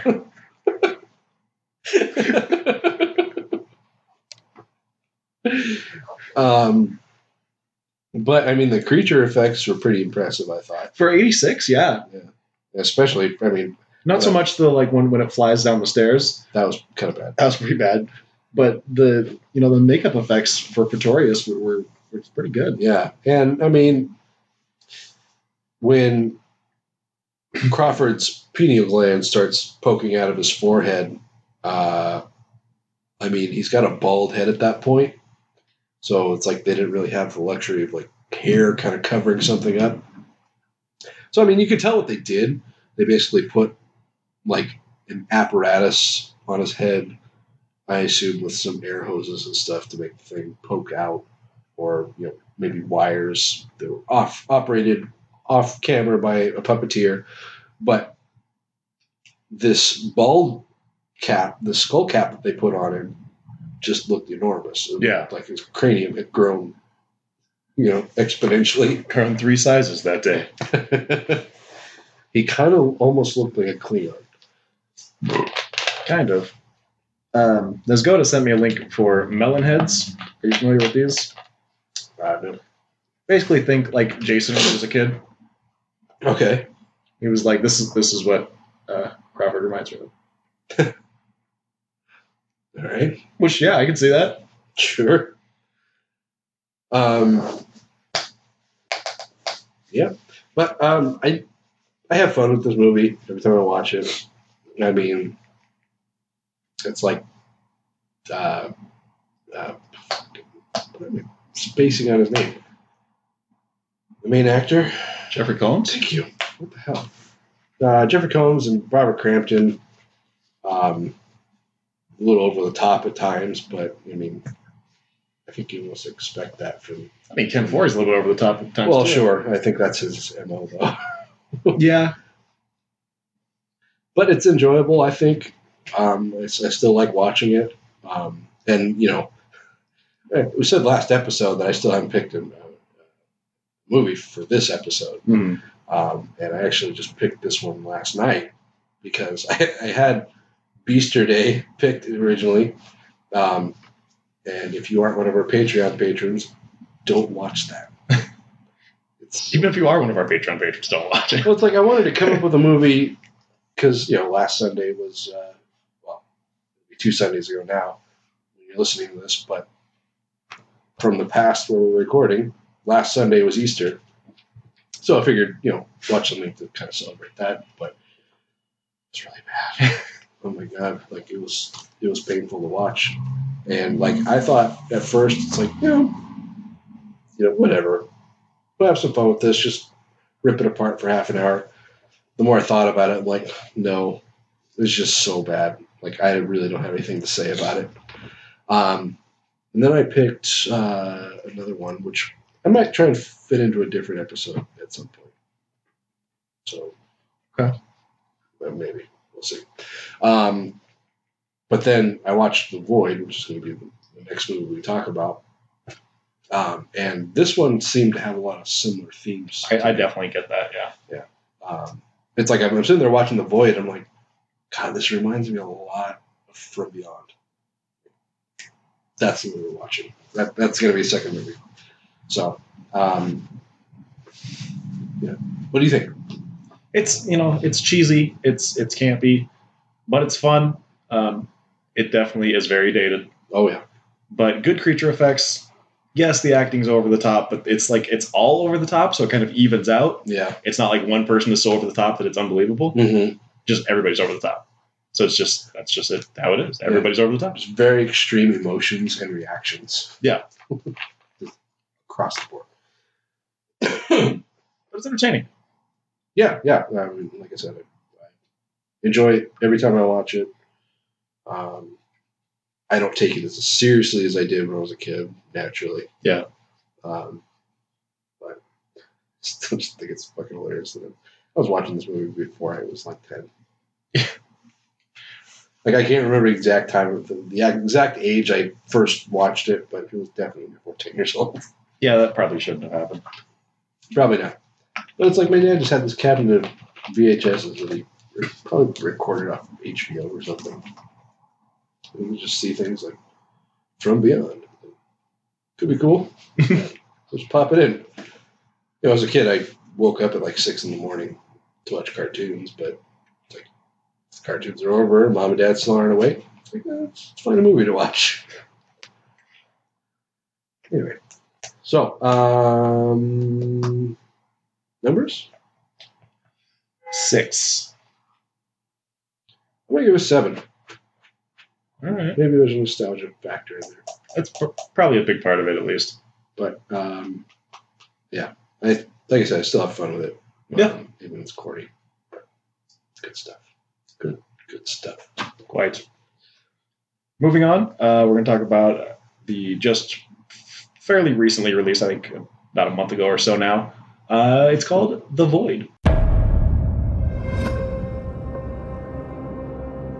Haven't you ever wished to save someone beyond saving? No matter what the cost. This is uncharted territory. The body has to adjust, of course. We weren't built for this kind of thing. You'd be surprised at the things you find when you go looking.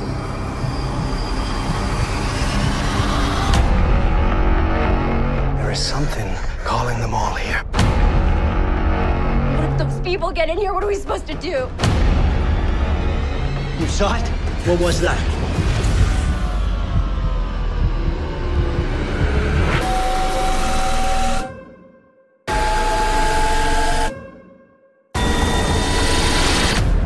Do you know where you go when you die? I do.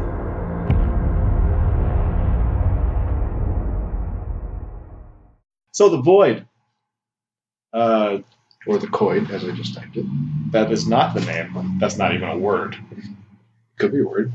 What does it mean? Sandwich. No. Why not? Because sandwich already means sandwich. But there are multiple words that mean the same thing, Taylor. They're No. called synonyms. No, I don't like that at all. Vetoed. Coid 2017. Hashtag. I know coitus. That's a thing. No, not C-O-I-T. C-O-I-D. But still. Coitus. Yeah. Right? So The Void. Not with each other. No. The Void starts out with just some shit just going south right away. From our neighbors up north, eh? Yeah, from some Canadian gentlemen. Some folks.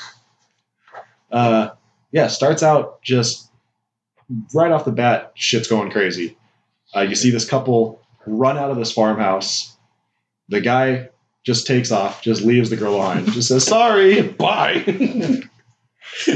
She gets capped just right off the bat. Boom. Right in between the shoulder blades. And then they set her on fire. These two dudes. Yeah, just a guy and his son. Don't know why. No. And then the opening credits roll, and you're just going, what the fuck am I into? Yeah. What the shit is happening? And so, right off the bat, something crazy's going on. Then we're introduced to the local sheriff, Daniel Carter, played by Aaron Poole. Why do I recognize him? I don't know. Did you think he was Aaron Paul? No. Because he kind of looks and sounds like Aaron Paul, and his name sounds like Aaron Paul. But he's not Aaron He's Paul. Aaron Poole. He's the Canadian Aaron Paul. Knockoff Aaron Paul. He's like the generic Walmart brand. Walmart brand of Aaron Paul. imported from Canada. Let's give him some credit. He's the Costco brand.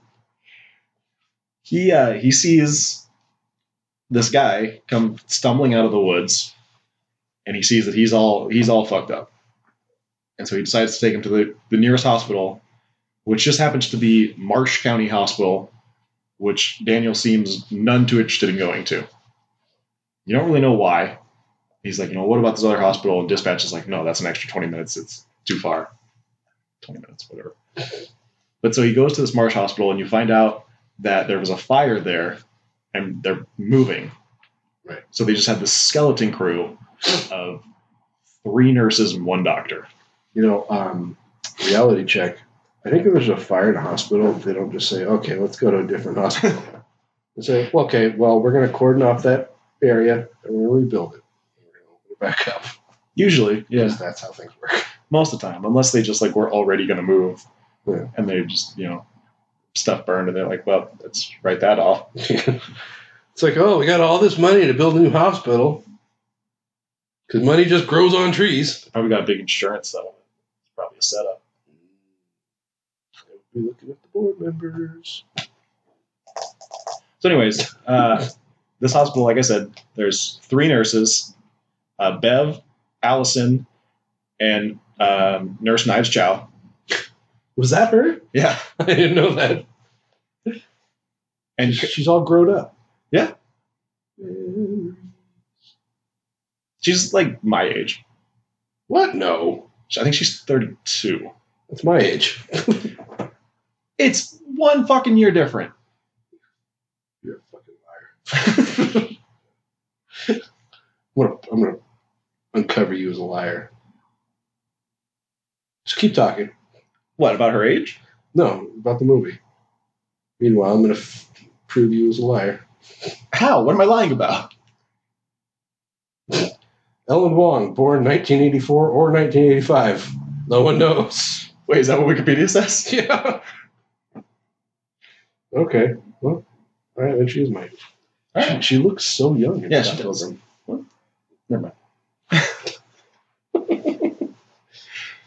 I was going to say something vaguely racist. It's okay. I can cut it out, or tell you I'm going to cut it out, and then I'll cut it out. So, come to find out that Allison is actually Daniel's wife. But they're clearly estranged, separated, something, not together. Do you recognize her?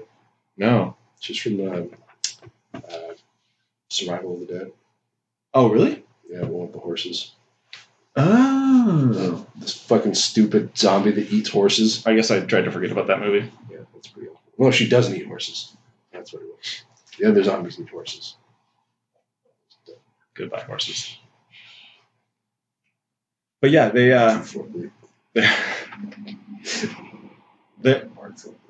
so that's why Daniel didn't want to go there, is because Allison is his estranged wife, and you find out that the whole reason His wife. it doesn't work. No. The whole reason they're separated or estranged or whatever the fuck they are, it's never really clearly explained. But the reason is because they lost their child. I wasn't really clearly explained if it was like a stillbirth or if she had a miscarriage or what the scenario was. I got the impression that it was like a stillbirth. Something went wrong in the birthing process. Yeah. And so Dr. Powell, who was the lone doctor, who Twin Peaks fans might recognize as the fucking killer guy. Oh, God, what the fuck was his name? What was the killer guy? Yeah, Wyndham Earl. Oh, right. Yeah. He, tells him I lost my daughter too, so I know. She really wants you to know because he tells you several times throughout the movie. Yeah, it's a very big plot point that he lost his daughter. You need to understand that. I don't think it's a spoiler to say what happened, so I think it's crucial to explaining the plot. I would agree. So I will not fault you for talking about that. Okay. So there, he takes, he brings this kid into the hospital, says he needs some help, whatever. And there's one other patient in this hospital, a guy named Cliff. And at one point, Bev just goes crazy and stabs Cliff in the eyeball with some scissors. Mm-hmm. And then she turns around and come to find out that she used those same scissors to cut off her damn face. Yeah, because it's not hers. Right, it's not her face. It's not her face. So Daniel has to cap her because she comes at him with some scissors. Bust the cap. And then Daniel just, like, he spends this entire movie just getting his ass kicked. Yeah, he really does. He's a fucking punching bag. He's supposed to be the hero, but he gets his ass handed to him regularly. Yeah, like after he shoots her, he goes to the bathroom and he's, trying to compose himself because I guess it's probably the first time he's ever shot somebody, maybe. But yeah, like his hands start shaking and he throws up and he passes out in the bathroom. That's like the best thing that happens to him in this movie. Well, like they come find him and say that he had a seizure. I think I must have. My attention was somewhere else. I think during that part, did he actually have a seizure? Not that they showed. Okay, they showed him like he was looking in the mirror and the screen kind of vibrated, mm-hmm. but then he just kind of passed out. Okay, so they didn't he show did pass out. Yeah, he did. Because I didn't remember seeing that, and then when I refocused my attention, he was passed out on the floor. So, and then by the time he wakes up, the state trooper has arrived, and this guy's a real fucking piece of work. Yeah, this guy sucked so much. Yeah, he just he practically, I mean, not literally, but he like makes this entrance like he's kicking the door open. He's like, I'm in charge here. Yeah, and then the whole time he's like, oh my God, what a shit show. And it's like, one person is dead. Yeah. Like, it's not that big a deal. Well, he said because he just came from that house where there were a bunch of people dead. Was that what he was talking about? Yeah. He said that there's like a massacre. There's a goddamn massacre. Massacre. Yeah. He's worried about that, but it's like you got the guy. It can't be that bad. Yeah. I mean, case solved. Right.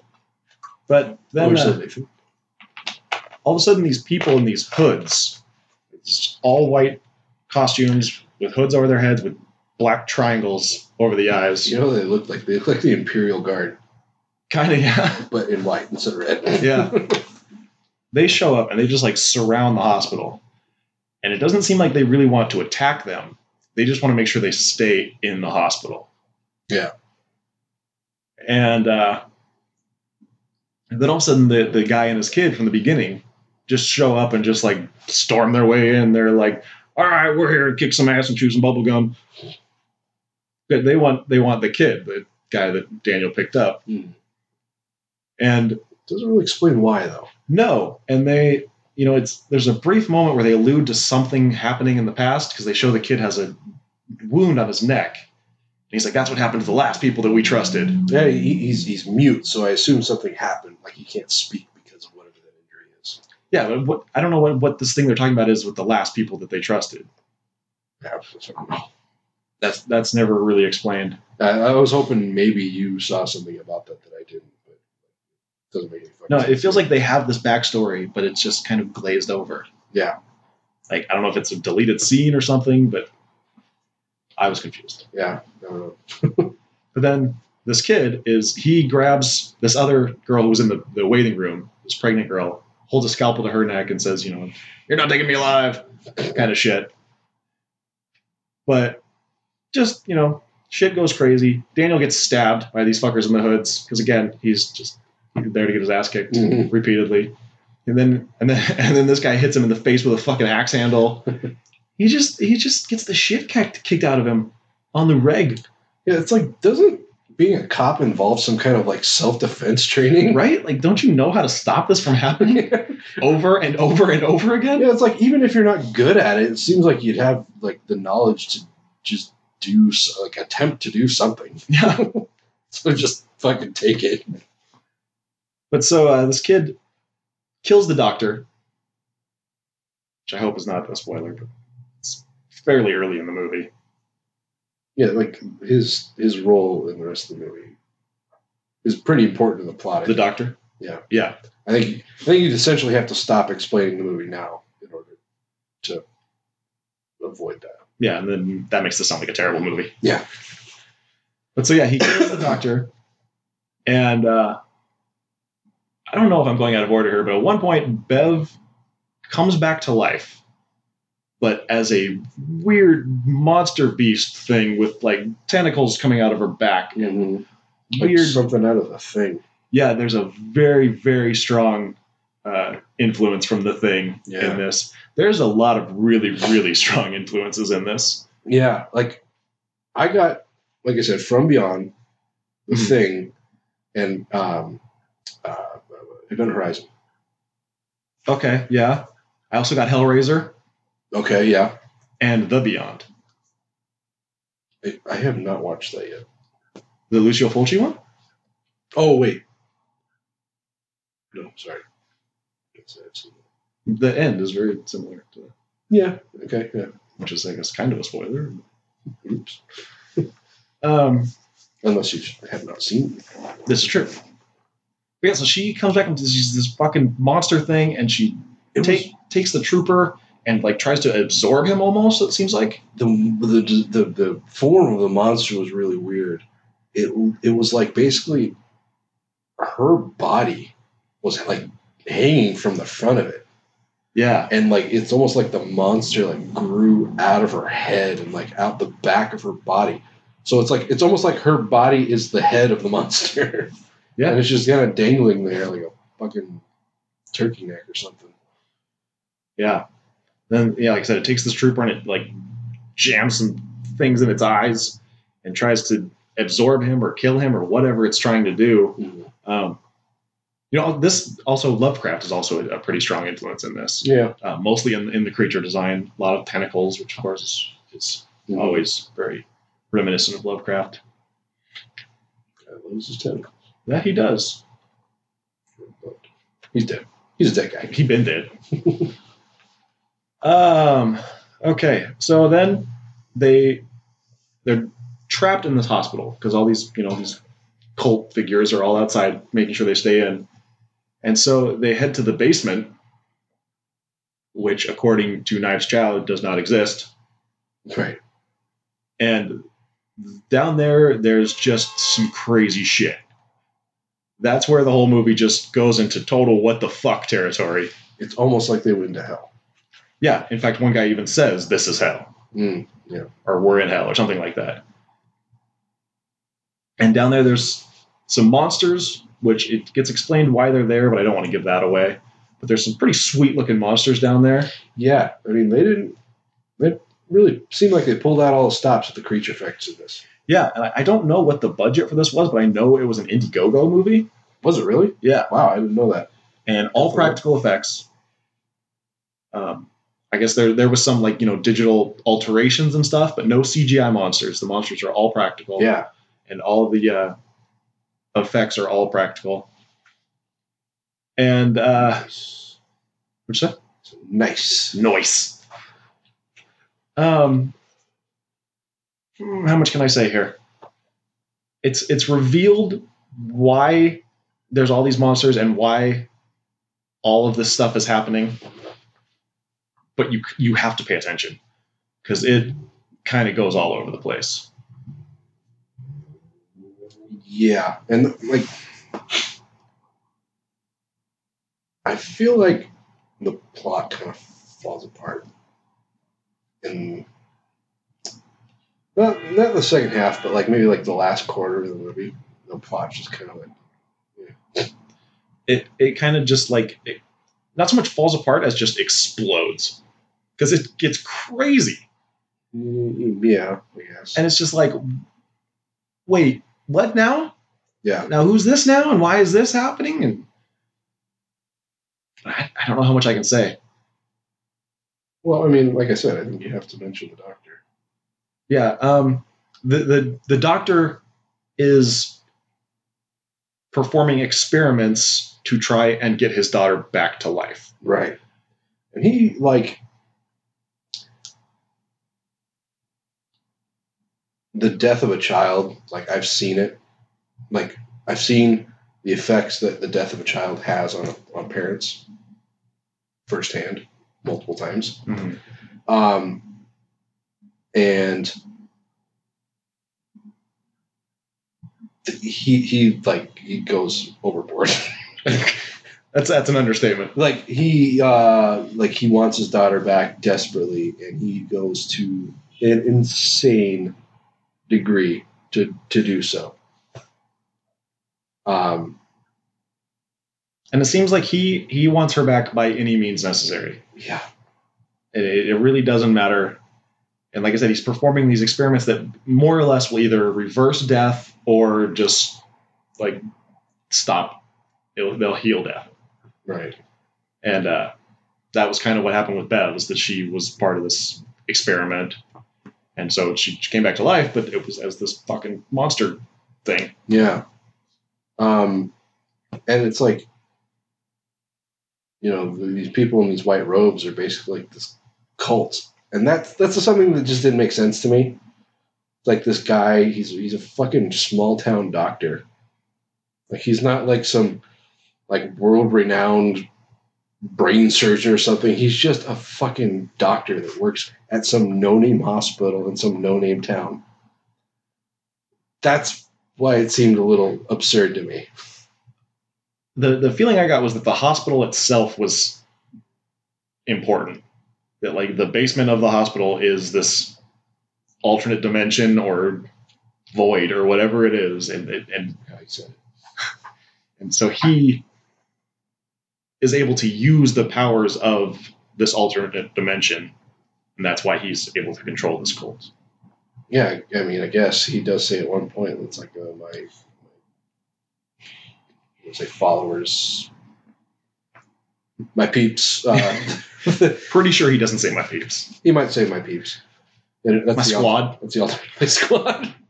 My fam. Hashtag squad goals. It says they're ready to assume their new form or something to that effect. Yeah. Yeah, but shit just gets cray. Bananas. Like, it goes fucking off the wall. All because this dude is trying to bring his daughter back to life. Yeah. Like, there are fucking world-ending implications in this fucking movie. And, like, dude doesn't care. He just wants his daughter back. Yeah. It's like, calm down there, Tom Jane. It's Arrested Development. I got it. Did you? Yeah. Because I told you. Fuck off.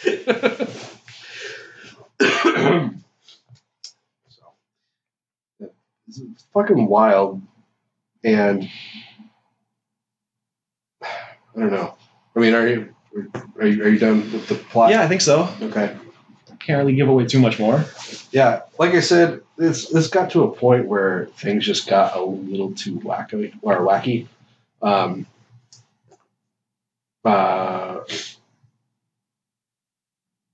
And I don't know. I mean, the movie as a whole was pretty good. It was enjoyable. Like the creature effects were good. There was good acting. I'd say 75% of the plot was good. But then at the end, it's just like, what the fuck is even happening? This is getting insane. Like this is getting beyond the suspension of disbelief. Yeah, like I don't want to say that it was convoluted, because it wasn't like there was like too much story. Yeah. It's just that the story went so crazy in several different directions. Yeah, the story that was there, just it didn't fit together. I don't know. Yeah. I mean, it's kind of this isolation horror because they're trapped in this hospital. Yeah. But at the same time, they travel to this other dimension. Right. So that kind of takes it away from the isolation part. But there's also these like cosmic elements. Yeah, it's crazy. There's a lot going on. Yeah, it's fucking bonkers. And like I had a hard time following it at certain points. Mm-hmm. Just because it's like I'm just trying to figure out what the hell is happening and how it works with what I just saw 10 minutes ago. That's things. Even like when you're like, okay, I understand what's going on. I don't remember how we got here. Yeah, exactly. It's like, I know I watched this and I was paying attention, but I feel like I missed something. Right. um, And I've seen some people say like that was the filmmaker's intent, because they kind of wanted you to feel that way. why? I don't know. I don't even know if that's true or if that's just people projecting. That'd be absurd. That'd be absolutely insane for somebody to purposely make a movie that way. Yeah. It's like, oh, I'm going to confuse the shit out of my audience. Fuck it. I'm going to make them feel stupid. Fuck people. Maybe it was a ploy to make people rewatch it multiple times. Maybe, or I mean, you know, a lot of times people will do that just to get people talking. People will say, oh, you have to see this because maybe you'll understand. People want to sound smart by saying they understand. Yeah, I started watching this yesterday. Or I did watch it yesterday, and I must have gotten up to do something. And like, I think I was watching it when my wife came home and she started like talking to me. And so I was missing little bits and pieces. And this kind of movie, you can't do that. No. You have to pay attention. Yes. And even if you pay attention, it doesn't make sense. But like shit just started falling apart on me. Like I am just, like it got to like the last 10 minutes of the movie and I was so fucking lost. So I rewatched it today, or I rewatched it up to the point that I started after the last point that I remembered clearly. And it's just like, okay, well, I mean, I watched it again and I still don't know. Yeah, it doesn't make sense or it still doesn't make sense. So it's the kind of movie we're dealing with here. Yeah, definitely a movie you need to like pay attention to. Kevin texted me. He's like, all right, I'm going to start watching The Void. And I was like, good luck. He was like, is it bad? I'm like, just pay attention. Yeah, exactly. Yeah, I mean, I think if you're going to watch that would definitely be my number one recommendation. Yeah. Is to not look away. Make Right. sure you have no other distractions, because even if you fucking get caught in a text conversation for 5 minutes, you're going to get lost. Yeah. But I don't think it's bad. No, it's not. It seems to me like most people seem to either love this movie or hate this movie. That's kind of the impression I've got from just reading people's thoughts online. Not a lot of people just kind of in the middle. I feel like I'm kind of in the middle. Same here. I'm not over the moon about it, but I was entertained, albeit confused. Yeah. Visually, it's fantastic. Yeah. Like we said, you know, lots of influence from The Thing in the creature effects. One monster at the end kind of reminded me of Digging Up the Marrow. You're going to have to tell me which one. The one at the end. Okay. I don't know which creature. I mean, I don't know which marrow creature you're referring to. I not know one in particular, just kind of the overall. Oh, okay. That Alex Pardee look. Sure. How about that one fucker? Like, you find out that there are what are essentially explained as like failed experiments. Yeah. That are just existing in this basement. One of them is just like ramming its face into the end of a pipe. That was so good. That was fucking brutal. I'm like, that's the kind of visuals you're gonna get in this movie. Yeah, it's fucking awesome. Yeah. But I mean, this was really enjoyable, like you said. Like visually, it's awesome. I mean, the sets and the scenes are good. The creature effects are incredible. I really like the use of color too. Okay, I mean, I didn't really get color as a theme. It just kind of seemed everything was black or mustard yellow. I mean, more like the end, more so like when they go to the basement and it's all red. Oh, okay. I see. And then, you know, there's that other room that was cool. Right. You know what I'm talking about. Yeah. With the thing. The thing. Yeah. Little thing. You know, thing. The very end, I was kind of like, what? Why is that the end? Right.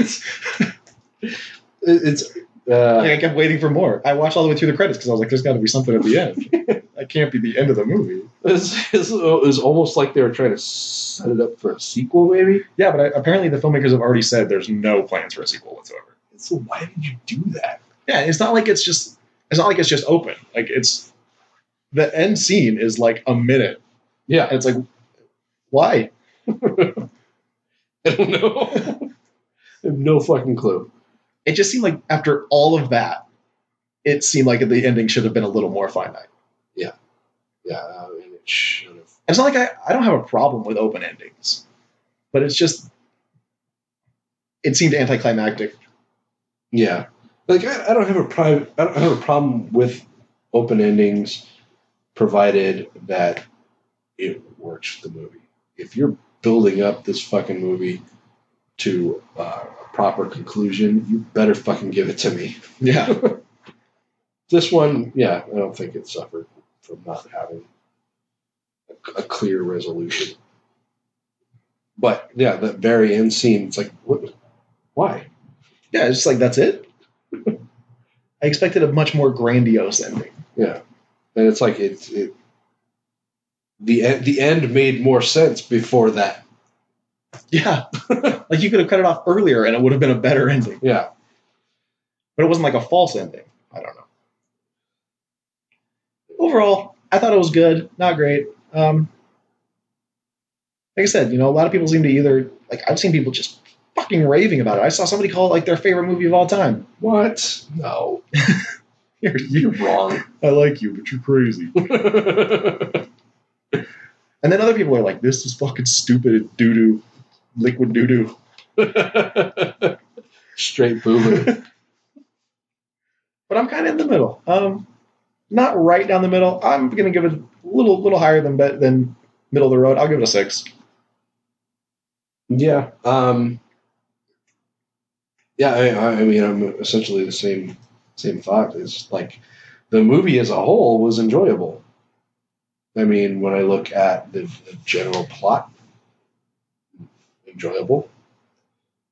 Like I said, the creature effects and especially the special effects in general, especially the fact that they were practical, for the most part, they looked great. The acting was good. I mean, nobody seemed like they were trying too hard or not hard enough. Everyone was at least decent at in their roles. So yeah, I mean, like when you look at the movie as a whole, I don't have a problem with it. It's fine. It's when you start breaking it down and then get into like certain elements of the plot, and especially, like I said, like the last quarter of the movie was just what? Yeah, just all over the place. So yeah, I think I'll give the same as you, as 6. Okay. There it is. So that's going to wrap things up here. That's the end of another fun-filled episode of the Grave Plot Podcast. They were so much fun. We'll be back in 2 weeks with our Crypticon episode. Yeah. Tales from the Crypticon. Yeah, that's going on. If you're in the Seattle area and you have the means, I would very highly suggest that you check it out. It's moved since last year and all years previous. It's usually the last weekend of May, but now it's the 1st, so it's going through the 5th through the 7th. Mm-hmm. And it's changed locations. It's at the SeaTac Doubletree. Or is it Marriott? I don't know. It's the Doubletree. Yeah. So, yeah, tickets are on sale at CrypticonSeattle.com. Make sure you go check it out. It's got a pretty good guest list. Yeah, you got it's very Romero-centric this year. Yeah. So you got George Romero's going to be there, plus you got Johnny and Barbara from Night of the Living Dead. Then you got Ken Foree and I don't remember the other guy's name, and Galen Ross from Dawn of the Dead. And probably some other people whose names I'm forgetting right now. Fucking Doug Bradley. Doug Bradley, Pinhead is going to be there. Tom Matthews is going to be there. Mm-hmm. I'm making a mask. I haven't signed it. Oh, yeah? Nice. We're going to be there. It's going to be a fun time. Fun party. Luchagore's gonna be there. Luchagore's gonna be there again. He's gonna get drunk and party. Fucking party. We'll sign stuff for you if you want. We'll sign your titties. I think my wife would like that. She don't got to know. Plus, we'll have free buttons. So We'll come, have buttons. come say hi. Get a free button. Get a high five. If Have I can, fun. if I can find time for it, I might make some stickers. Just start normal ones that we sell on the site. But that's only if I can make time for it. Yeah. We'll see. Yeah. But check it out. Check us out. Where do they check us out? Check us out at graveplotpodcast.com. We're also on iTunes, Stitcher Radio, Google Play, wherever podcasts are found, as well as Facebook, Twitter, Instagram, Google Plus, and YouTube. Not much on YouTube, but it's there. All right. And of course, patreon.com/graveplotpodcast. If you can contribute monetarily. If you can't, maybe just give us a rating and review wherever you listen to your podcasts. That would be great. yeah, and just a reminder that Patreon patrons are hearing this episode completely unedited and 3 days early, guys. So if that is of interest to you, you can donate for $1 and get this episode early. Wait, no, $5. I keep forgetting. $5 level gets this episode early in all episodes. But $1 does get you exclusive video reviews. We just put out a brand new one a couple days ago. Plus, you get to pick what movies we do for those. So, all that and more on the next episode of the Big Blood Podcast. Till then, I'm Skeletoni. I am Taylor of Terror. This has been the Great Plot Podcast, where we're all a little dead inside.